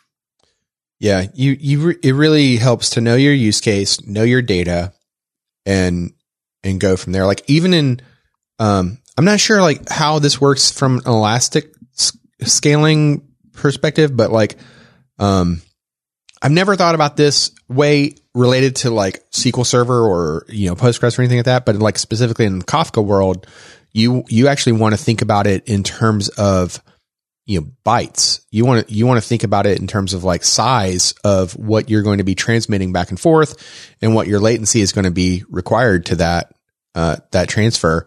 And so you then size it based on that. Mm-hmm. But I've never thought about like sizing a SQL Server or a Postgres or anything else like that. Have you? No, definitely not. And yeah. I kind of wonder, I wonder if part of that is because Kafka, it kind of views things as like chunks of data. So like as it writes stuff in, it writes it to contiguous, space on disk. So it's almost like a big buffer, and it keeps track of where the individual offsets are for each individual message. It's got like a separate pointer. It says like, I know file 1 starts here, file 2 starts there. So it kind of throws that stuff in as a big blob and then figures it out later when you ask for it. Kind of reminds you of like the deli counter of like a Publix or something like that, where you go and you order a pound of cheese or a pound of meat or something, and they go through and they slice. So like the data is stored together as that big hunk, and then you come in and say, well, hey, give me a pound or give me 10 slices or whatever, and it can do that. Now I want some deli cheese. Thanks. I know. And, that is really like how the consumers work in Kafka too. It's funny. They don't say, like traditional queuing systems. This is total tangent, but traditional queuing systems, you might say like, hey, give me a record and I'll do something with it. With Kafka, you generally tell it, to pull based on a latching system. So you say like, hey, give me either some number of messages or some amount of time, and then I'll stop. So the consumer will say, I'll take 1,000 or 10 seconds, whichever comes first. And then it'll get that big chunk of data because, like we said, Kafka stores stuff in this kind of chunks, and it'll just kind of slice off as much as you want, subdivide it by as necessary based on like the offsets, and then there you go. There's your data. But that's a big part of like why Kafka works so well and why it works so well in low latency environments is it's really good at dealing with chunks of data, and because of that, they think of it in terms of data size much more so than actual files, because it's not a whole bunch of little files on disk. It's like one big one. Which goes back to what I was talking about with the sizing. Yeah, absolutely. Like I know, I ended up creating a whole, I called it the Kafka calculator, in order to like size, to figure out like how to size a given environment based on, number of connections in and out and clients and expected data size and what kind of latency you wanted, et cetera, et cetera. And I'm not the only person that has done something like that for their particular usage of Kafka. Because at the time when I was trying to work on sizing Kafka, like there were other people that had done similar things, to size it, because it is very specific to, what kind of, the size of data that you're going to use and to your point about wanting to serve it in contiguous blocks. So. Yeah, that was really great because there were definitely assumptions that were wrong. And if we didn't have that calculator, it was really hard to know like how you ended up with those numbers you did. So if you come back and say, oh, you know what? My average message size is actually 7 kilobytes, not 5. It's not going to change things by, 7 divided by 5%. It's going to be much more dramatic than that. And so it was crazy to see just how much the numbers would change based on one piece of information. Yeah. And like given, depending on what your storage technology is, like they'll have like, a recommendation for like, hey, any given node should be it should be responsible for no more than this amount of data or, throughput or whatnot. And so that's definitely true in Kafka. They have like recommendations for, topics and partitions to be spread apart so that no broker is responsible for more than a certain number of partitions in an ideal situation. And, you can start to, especially if you were to like live in a world where you're creating topics on the fly, maybe as like, hey, Joe just signed up for my new service. So I'm going to go spin off, these 5 topics related to Joe. And then, now your service becomes wildly popular and you're spinning off 5 topics for every new user that signs up to your service, then, it can grow out of control fast. And that's where like this whole file handle thing comes into play.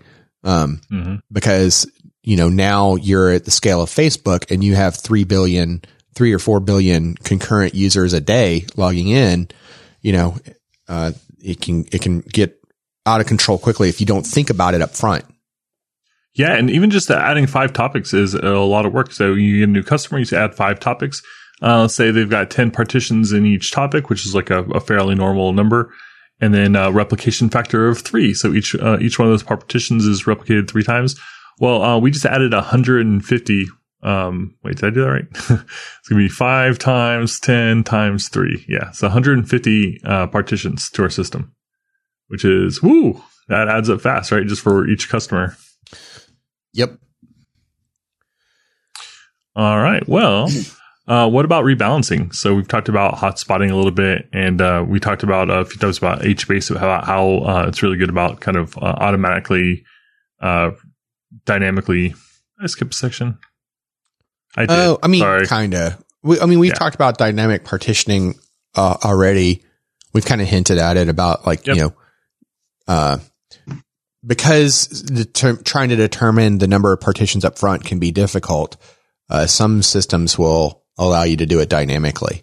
So I think we had mentioned like HBase and Rethink were a couple examples of that. Yeah, I wanted to point out that it's really important to know that there's no magic algorithm that they're using to like split your load up like super intelligently. They're just kind of slicing it up like in kind of chunks. And so you add a new node and say, all right, you get half. And they'll move that stuff over. And it's really nice that you don't have to think about it. It scales really well.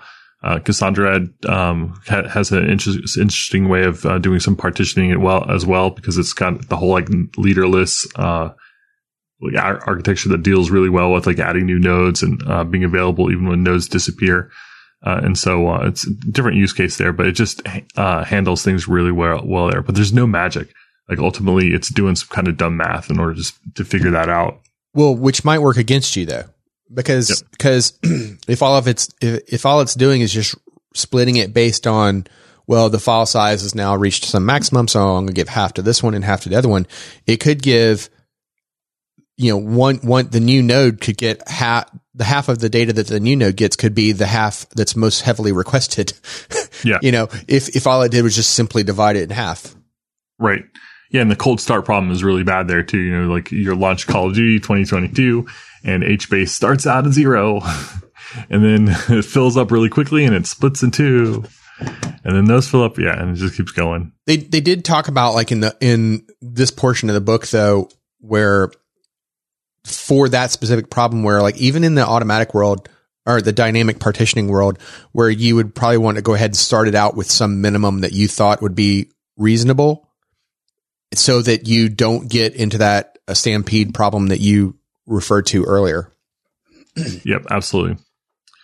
And so, yeah, we just talked about systems that automatically rebalance, and, we talked about the kind of downside there. It is really nice if you have workloads that are really like well homogenized or known, and, it doesn't grow too quickly, and you don't have like hot spotting issues. And so that's really nice for that. But if you do have situations where you really want to protect your system, so like maybe you want to not rebalance until off hours because you don't want to cause unnecessary strain on your system. Or, we talked about that video game launch where you want to kind of scale up ahead of time where you've got stuff over provisioned for a period of time because you expect to get a really quick flood. And so, there's just considerations there where whether you even want it to be automatic or not. And then some systems, they mentioned Couchbase, React, and Voldemort will suggest the partition assignment, but they won't do it. So they kind of wait for you to hit the enter key there in order to make sure it happens at a good time that you're around in case something bad starts happening, like nodes start reporting as unresponsive because they're rebalancing. And then you don't want to end up in a situation where things go off the rails. Yeah. Now we're getting into the really fun part though, where it's turtles all the way down. Yeah. Which was the request routing part. So yep. I'm going to throw this out there. And then you tell me, like, as we go through this, if this is kind of what you were thinking of. But basically, we're talking about at the large front was just like service discovery. But I was thinking about this from like a Kubernetes point of view, where I'm like, well, you have the Kubernetes service that could be like the front for like it could be the load balancer across multiple of these things, right? But then any one of those things might now then be the front for like its given nodes or partitions. Cause like, if the service is pointing to like, say 5 brokers, but each one of those brokers is, oh, well, here's the nodes, like it's doing its own little service discovery within it. So that's where it was like turtles all the way down because there was like, even at a physical network layer and then once you get to a particular node and then, to how you would get to a visual file system, this whole request routing concept,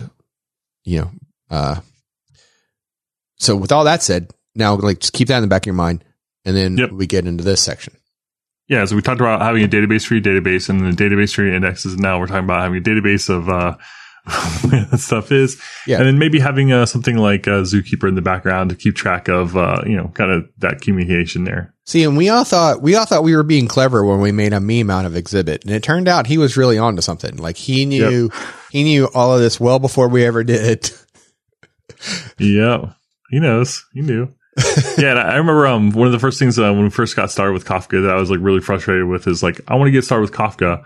You download a Docker Compose file. It's got like 8 different systems. Like this is terrible. This is such a bad database. And now I kind of understand more about it. It's like, actually it's leveraging these really smart systems that do like these really important things. And it's kind of cool to be able to see those moving parts there and to be able to scale them independently. And so it kind of exposes more of the gears than like a traditional kind of relational database. So you can see, the parts of the engine. But now that I know more about it, it's really cool to kind of see all that stuff being there. Yeah. It's not so cool when you don't want to be the mechanic though. Well, like, I just wanted the engine. Why do I need to know all this stuff? I'm just trying to hello world here. Right. Yep. Yeah. And this is kind of an instance of a more general problem here that you'll see in just distributed systems called service discovery, which is how do I know when new things are coming in and out? Like if services can kind of scale themselves up and down independently and users are doing deploys and systems are just crashing, like how do I know as a client what the heck's going on and who I should even be talking to? And so specifically referring to partitioning, there's a couple different ways to solve this. First is that nodes keep track of each other, which is, almost like an anarchist kind of like hippie view of the world here, where you just talk to any node and that node knows where else you need to go to. So you can kind of imagine each node is responsible for doing routing. So you just, as long as you know one, that one can eventually get you to others because it just kind of propagates in a nice little mesh. And that's how Cassandra kind of works in like a leaderless situation where it's just very, very resilient and highly available. So that works out really well. And eventually the clients can kind of figure out, more information about those nodes and keep track of them. And eventually if it can't get to one, well, it can try another one in the list and it'll just make it happen somehow. Of course, I'm going to go back to my canonical reference for this because it made me wonder if like that's what Kafka is moving to. Because Kafka, I'm skipping ahead here a little bit, but Kafka has traditionally relied on another Apache project called Zookeeper to handle that type of requesting, to know like what node you needed to go to for a given partition. But I haven't looked at it recently to see like if it was implemented yet, but I know that Kafka was had an open, issue where that they were planning to iterate towards, where they were going to remove their dependency on Zookeeper. And so I don't know if if they were planning to go to this Cassandra kind of modeled where like every broker would know, like, so you could just connect to any one of them and it'd be like, oh no, you need to go talk to my friend over here. Go talk to broker number one. Yeah, I haven't looked really closely at how they're doing that. I know it's ultimately stored in Kafka, so it's like kind of Kafka on Kafka there. But yeah, I don't know how that works. Traditionally, they had a Bootstrap service that you could talk to that was aware of all the other nodes. But yeah, I don't know what's happening there. Yeah, I know. Originally, when I first started working with Elastic and just kind of experimenting, like before kind of pre-Docker world, if you wanted to spin up like two nodes locally, you'd have to tell them about each other. So you'd have like a host file entry, for example, on your computer, and with like Elastic 1, Elastic 2, and then the configurations for Elastic 1, you'd say, hey, there's also another node named Elastic 2. And for Elastic 2, you have to tell about Elastic 1.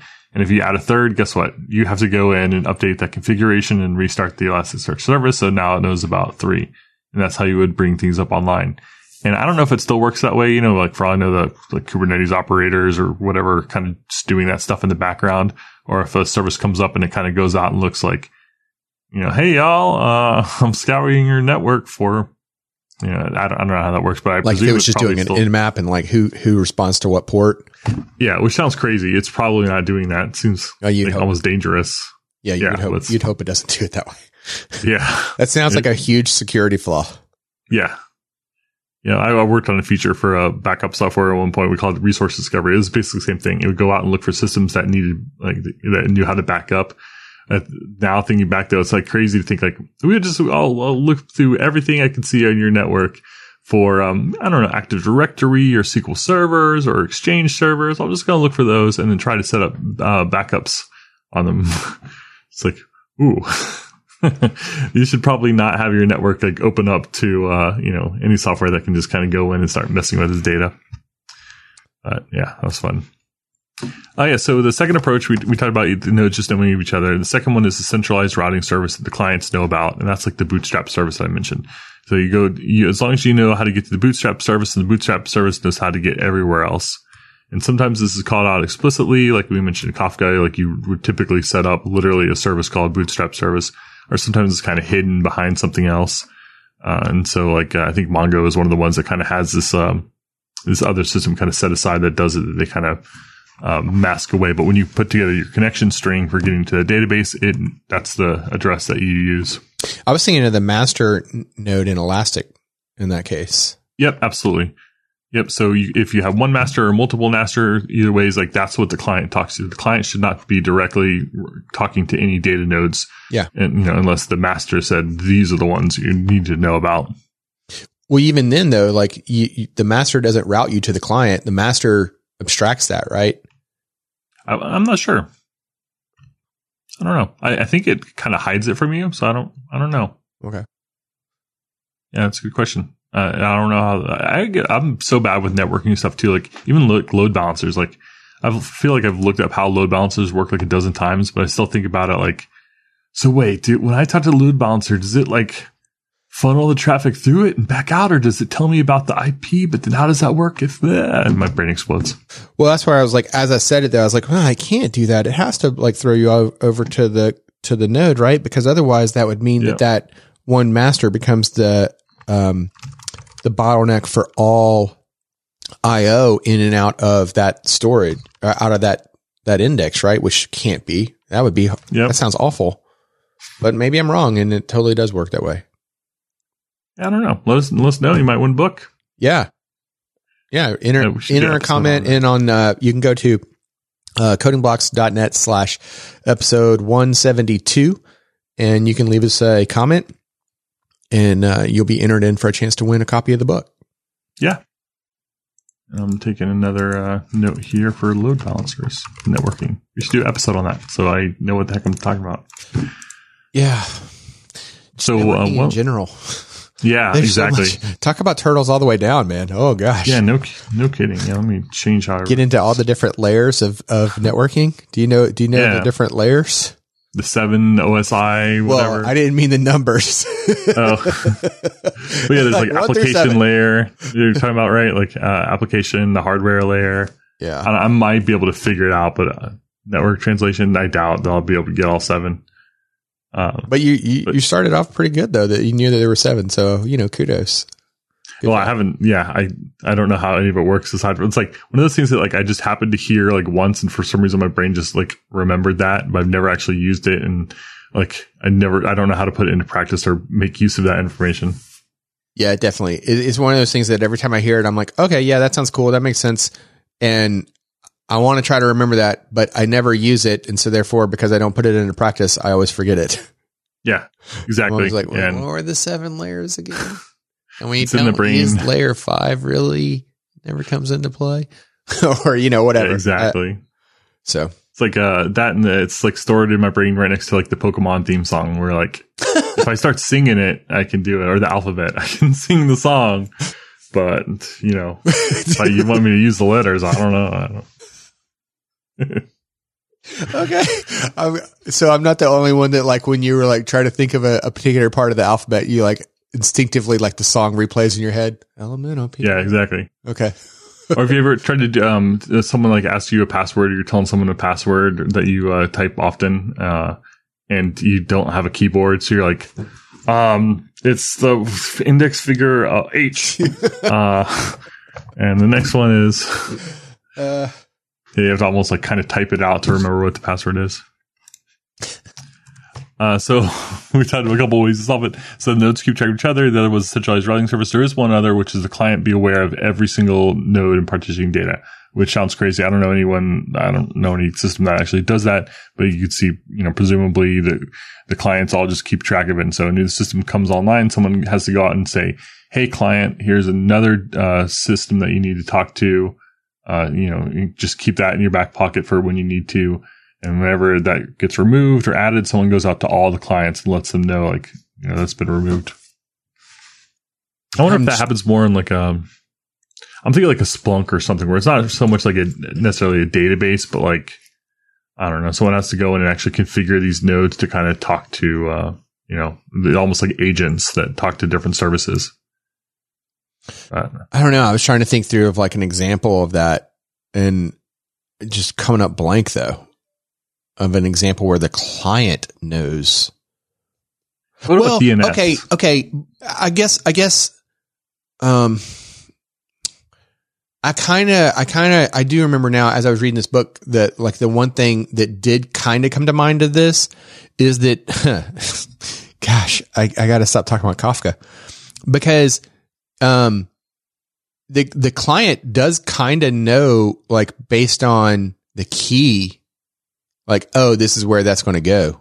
Yeah. So the producer has to know and the consumer has to know. Yeah, there is some awareness there. But but the way you said it though made me think of like a totally different world. Like you bring in a new one and you're like, got to reach back out to the clients and say like, oh, hey clients, we've added a new one. Yeah, definitely something you would not want to do if often. So if changes happen a lot, but I thought maybe DNS would be an example where like you're bringing a new DNS server online. Or you're changing your DNS servers, then you would probably go into each, node or agent or computer, add the new systems, and then eventually, after it's transitioned, you'd remove the old ones. But that like happens never, and hopefully you're not. I don't know. I guess you do use IP addresses for DNS servers, right? Yeah. So, because otherwise you'd be in trouble. If you had to like look up your DNS servers via DNS. But yeah, off the rails. So yeah, that's the only thing I can think of, and the book doesn't give any examples of it. But no matter which way you go, partitioning node changes need to be applied somehow, and it's really difficult to get right, even though it sounds like it's just another database. And this is where Zookeeper comes in, which is a really popular system for keeping track of configurations. It's really resilient. It's used with a ton of other Apache systems and just used all over the place for doing things like this or for coordinating. But you don't normally talk to Zookeeper directly. Like, it's not your routing service, but it's the thing that's in charge of updating the routing service, or that the routing service will pull for changes. And so it's just a really resilient key value store that you'll see used in a lot of projects. And like we mentioned, Kafka uses it, Druid, Solar, MongoDB has something similar. So it's just a really popular tool. But it's really basic, but apparently it's really hard. And because, one thing that's really important about it is if it's storing changes about what other nodes and services are available, it also has to keep track of its own, because it's not like it can defer to some other system. It's the authority. So if one Zookeeper node goes down, it needs to still be able to function. And, we've talked about different problems with kind of network partitionings or bad things that can happen. Like, Zookeeper really needs to be able to weather all of those storms. It's like the single point of failure for a lot of these systems. So then you end up with a Zookeeper cluster. Yep. To keep up with. So it really does become like a whole other cluster to maintain an index, to tell you how to get to your main index and what part of that cluster you need to go to read it. Yeah. Yeah, it's funny. The turtle's all the way down, but it's like, I don't really trust my cluster, so I'm going to come up with another cluster that'll keep track of the nodes that are in that cluster. So in case the first one goes down. Again, Exhibit comes to mind. He's like, yo, dog, I heard you like clusters. Yep. Yeah, absolutely. So yeah, the idea is that they keep the functionality, like the feature set, really limited. Just really, really, really focus on being as close to perfect as possible. And so that Zookeeper keeps the zoo in line. And so Cassandra and React use a gossip protocol. We mentioned about nodes keeping track of each other. So they kind of do these things where they're constantly chatting to each other, saying like, "Hey, do you know I'm a node? You're a node. Do you know any other nodes I don't know about?" Like, they're kind of playing Go Fish or something. Had you heard exchange that information? Had you heard of this gossip protocol? A little bit when we talked, DataStax sponsored show a while back, and we got kind of a tour of how they work in Cassandra, and so we spent a little bit of time there looking at it. So I read a little bit about it then. I thought it sounds cool, and that's where I mentioned it, like feeling almost like hippie-ish with like leaderless, and it just means it. I don't know. The whole spirit of Cassandra is just really cool and different to me, and so I'd read a little bit about it then. Yeah, it's not like a term you come across a lot. So I really liked it because I was like, well, it truly is what it is. Cause it's like, I heard that there's this other node over here called node 3, but by the time you go to get to node 3, it could already be down. So that's why it's not like authoritative. It's just, it might still be there. I don't know.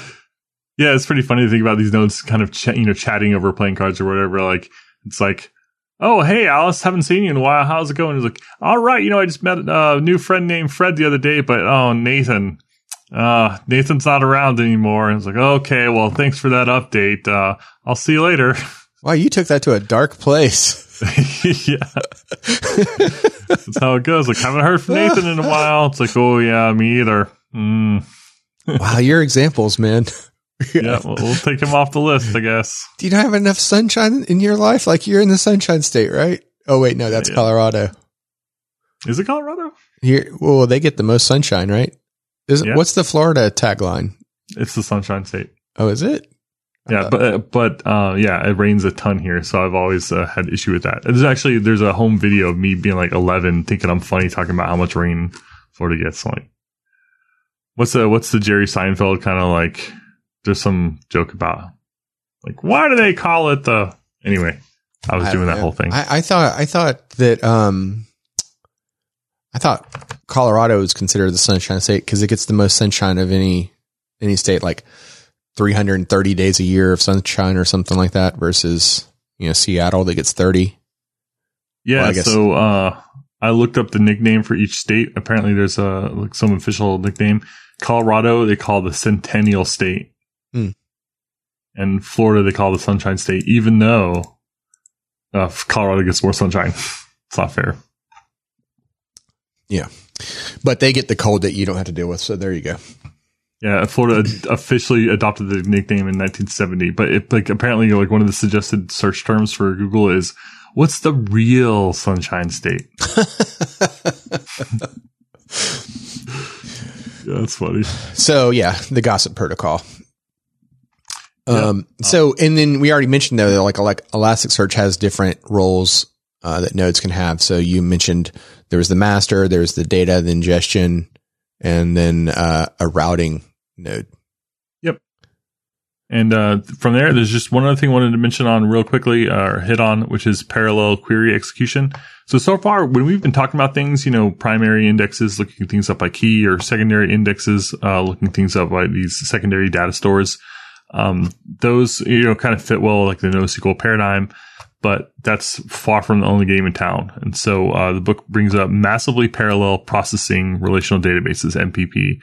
And these are kind of relational databases that have really complex like joining situations, filtering and aggregations and excluding this or excluding that. And really joins is the big thing to me there. So how does that work? And that's where we got our old friend Query Optimizer, who's responsible for taking these big complex query expressions like select this from that, join this, order by that. And it's responsible for breaking them down into stages that can be run independently, and then ultimately kind of going through and joining those stages together and filtering to get the final results. But when you think about it that way, you're like, well, hey, all this is really doing is it's taking that complex expression and generating a bunch of individual stages, just like the ones we've talked about that use primary indexes and secondary indexes, or, ultimately, if those aren't available, it does full table scans, going through every record in the partition that it's got set up. Well, hey, we just described everything we talked about. So you can just kind of think about these massively parallel processing relational databases as everything we've talked about today, but just up one level where it's able to break them down into these components and then ultimately put them together. And the really cool thing there is that in addition to breaking them down, these are all independent stages, so we can run them at the same time. So if we take a query where you're joining a few things and filtering and sorting and only grabbing these 3 columns or whatever, it might break that down into 12 stages, and maybe the first 4 can be run in parallel. Then we do something with those results to bring them back together, and then we can run the other 8 stages in parallel from there, and then put those 2 pieces of information together. So there's a lot of work going on underneath the covers of those query optimizers in order to do that. But ultimately, it's just doing the same kind of querying and filtering that we've spent this episode talking about, which is just really cool to think about it. Yeah. This part at this portion of the book, they, only give like a brief overview of parallel query execution. And they basically say like, it's a really complex topic, and they do get into it in a later chapter in more detail. So, Yep. Makes me wonder if there's a book just on like query optimizers. So we talked about like a NoSQL and like one of the advantages we said of relational databases is like you don't have to know as much about your data and its use cases, because the query optimizer is responsible for really figuring out how to get your data back in the most efficient way based on its statistics and indexes that it has. And so it frees you up to just focus on the shape of the data and modeling it in the real world, where NoSQL is kind of the opposite, where you really have to know your use cases because you're the one kind of designing these smaller pieces. So it's just kind of cool to think about the query optimizer as being this like super big brain with a whole bunch of, spider legs or something that's able to do all this work and put it all together for you. So you don't have to think about it as a human or a query developer. Well, I mean, you say that, but like, I know that we've definitely been in situations specifically in like SQL related worlds where you're looking at the execution plans, just like, hey, why is my query not working as well as I want it to? And you look at those execution plans, and like some of them, you can create some really hairy queries, where like the execution plans are like, wait, what? I can't even see this whole execution plan on one screen, and I've got like this giant widescreen monitor, and I still can't see it. Yeah, there's a couple of tricks where sometimes SQL Server had a problem with it. Was it either with and statements or statements, where it was more efficient sometimes to do a union of two queries than it was to do an or statement, which seems totally crazy, but it was, we saw it in practice a lot. Just kind of a defect. Hopefully they fixed that. So it always helps to know that you can't trust it fully, but in practice, those query optimizers do a great job about getting that stuff out of your face. Yeah. Yep. All right. Well, yes, that's it for the chapter 6. We are still not halfway through the book, but we hope you're enjoying it. And I know that we certainly are. It's definitely one of our favorite books that collectively between the three of us, I think we all agree that this is by far our favorite one so far. And I'm sure that you will agree once you give this book a read. So if you'd like to have a chance to own this book, you can head to www.codingblocks.net/episode 172. Leave us a comment for a chance to win a copy of the book. And it'll definitely be in the show notes as one of the resources we like for this episode. And with that, we head into my favorite portion of the show. Oh, no, wait. This is Alan's favorite portion of the show. I'm sorry. Yeah, Michael, you said that wrong. Oh, you're right, Alan. Thank you. Yeah. So this is Alan's favorite portion of the show. It's the tip of the week. All right. And so I've got some terminal related goodies here. So first, I think we've given Oh My Z Shell as a tip of the week before, I believe, sure. Right? Yeah, pretty sure. Yeah, so just a quick recap, it's basically a really nice plugin for Z Shell, which is the default in OS X and just probably the most popular shell at this point.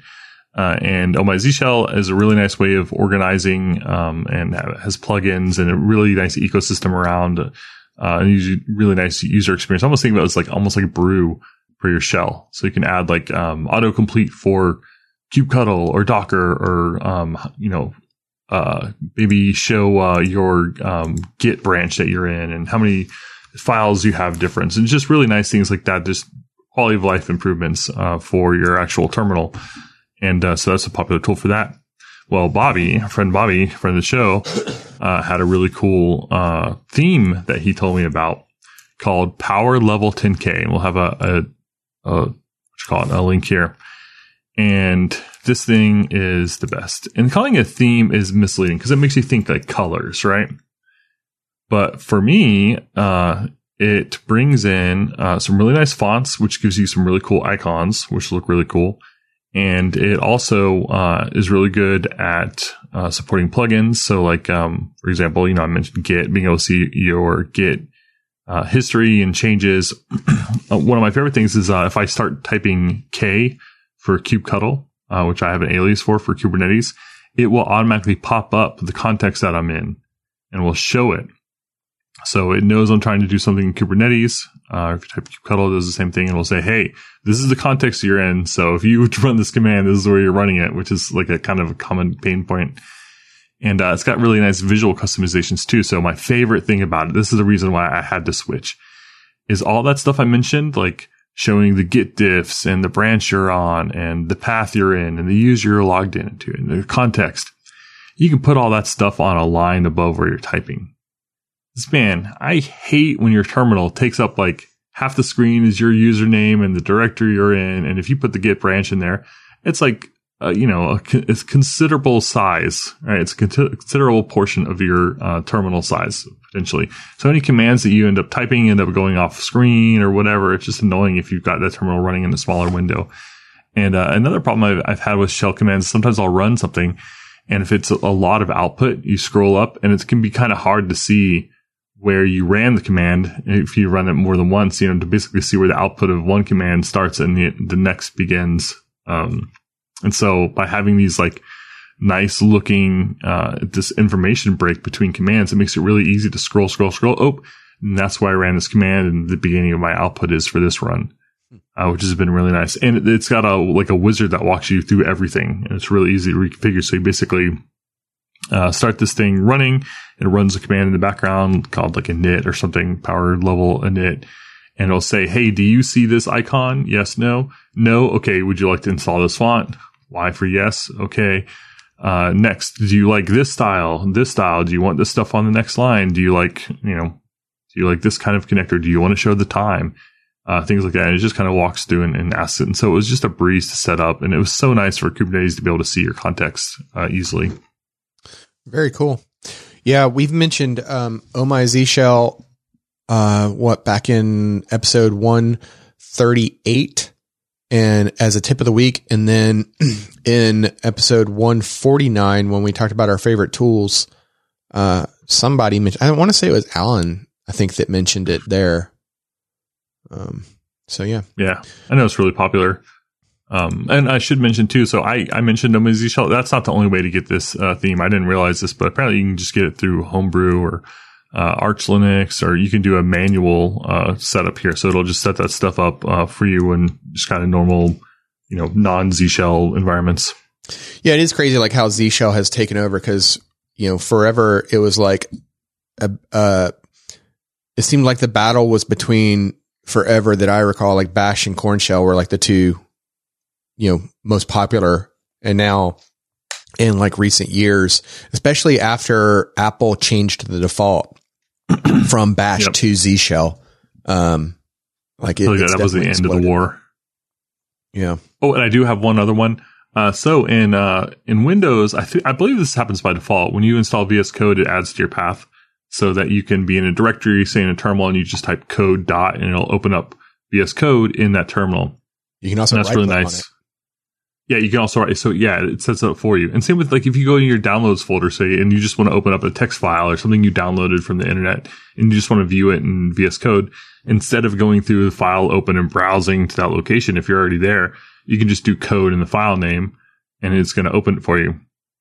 You couldn't do that in Mac OS because it doesn't automatically add it to your path. So I Googled how to add VS Code to my path because I wanted to be able to just say like, do a lot more stuff on terminal and Mac. I wanted to say like code file name and just open up the JSON file or whatever I want to see and, have all the nice stuff I use code for. Well, I Googled it, and actually the recommended way to add VS Code to your path is to do it through VS Code. So if you do the command P and just type, start typing add to path, it'll go ahead and prompt you and say, would you like to, it's got one of the actions you can do is add VS Code to your path, and you just hit enter and it just does it. And it was so nice. It was like, wow, I've been annoyed by this thing for so long, and it was such an easy fix. It's Shift though, right? Like Command Shift P to bring up the. Oh yeah, you're right. Palette, I always forget. Right? Yeah, you're right. Yeah, Command Shift P, and then for Windows, I don't see it.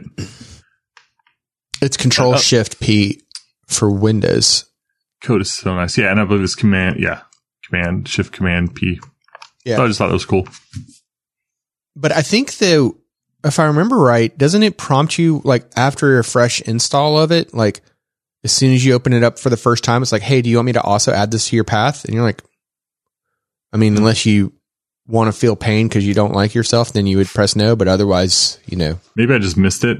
I didn't. That sounds more likely, because I would hate to think that you needed a mental day health, whatever. Pretty much anytime a system asks me if I also want to do something because it makes my life better, I'm like, no. Like, you want to track me? No. Maybe we need to get you some help then. We can. Location services, no. Oh, well, I don't know. Like mobile apps, I'm definitely like more know about, What about, would you like to enable notifications for this website? No. Block your ability to know my location, and I don't want your notifications. And yes, I will be better for it. Thank you. Got one more for you. What about when you're using an app, it's like, hey, do you like using this app? Oh, yeah, I hate those. Yeah, because if I say yes, you're going to try and take me to the freaking app store. I'm like, nope. I hate your app. I hate it. No, I always view it the other way around. Like, really? Oh, you say no, they ask for feedback? Yeah, they want to know what you didn't like about it so they can correct it. If you do like it, they want you to leave a review so that they can get the 5-star. But if you don't like it, then they want to know why. How do they know that you left a review? Do they know? I feel like if I say yes and finally go review, and you should review things because it's really awesome and helps them out a lot. If you leave a review, crap. How do they know? And do they keep prompting you to leave a review even though you've left a review? I don't know. I guess maybe that's if you say yes and they're like, would you like to go to the App Store to review us? You just say yes. And then you do it because it's really helpful. And then they don't bother you anymore. Or maybe you say yes and you don't bother to like actually leave the review. You just go back to the home screen and then they've already like, written a bit to their log to say like, no, he left the review. Yep. But really you didn't because you were a jerk.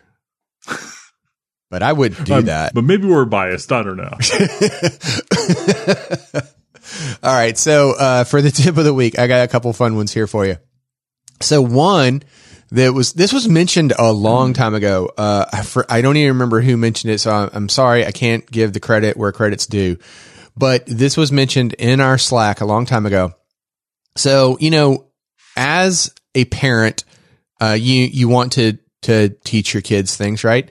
And so this is a way to teach your kids all about the joys of Kafka as a bedtime story. And it's called Gently Down the Stream. And it's a website that if you go look at it, it's a very, well made website, and you can just flip through it and, teach your kids all about Kafka and, how it works and the joys of Kafka and whatnot, all through it really is written as a children's book with like little otters and they're swimming and they're like, the trees in the background and everything. Like it's quite, impressive that this person put this together for his girls. Yeah. So there's your first fun one. And then another fun one that was making its way around, the interwebs that I also saw on, our Slack. So if you're not already on our Slack, by the way, you should definitely join our Slack. So I think you can go to www.codingblocks.net/Slack, or even at the top of the page, there's a link for join our Slack. But this one was making its way around the interwebs for the article's name is Lesser Known Postgres Features. And there's like all sorts of things in here. There's like, things that you didn't know that you could do with Postgres, like find overlapping ranges or generate a unique ID without an extension, or keep a separate file history per database, or multi-line quoting in your SQL statements, things like that. Like there's a whole slew of them. There's like probably a dozen and a half or 24 different things here of things that you could do. Like one of them was temporary views. So if you wanted to have like maybe in your procedure or query, you want to do something and you want the view there available so that you could reuse it over and over and over. And maybe a view would work better for your needs rather than a CTE. But at the same time, if your transaction fails, you don't want to leave any like real schema around. So, temporary view. So there's a whole bunch of them in there. Ways to pivot, to produce pivot tables, how to prevent setting an auto-generated key, how to grant permissions on specific columns or find the value of a sequence without advancing it. All sorts of great features there. So, we'll have links to both of those things in the show notes. And with that, if you haven't already subscribed to us, you can find us on iTunes, Spotify, Stitcher, wherever you like to find your podcast. We certainly hope that we're there. If we're not, I'm not sure how you found us, but hey, let us know and we will figure that out. And like I asked earlier, if you, dear listener, if you would please find it in your heart to head to www.codingblocks.net/review. Every time the late night DJ voices just crack me up. Anyway, we would greatly appreciate it if you would leave us a review if you haven't already. All right. Thank you, Morgan Freeman. And while you're at it, codingblocks.net, check out our show notes, examples, discussion, a whole lot more. And feedback, question, rants can be sent to our Slack. And you can get there from codingblocks.net/Slack. It's easy to go ahead and just click a link to join. And you can follow us on Twitter at codingblocks, or head over to codingblocks.net and find all our clippies, or what did I call them? Oh, dillies. Links.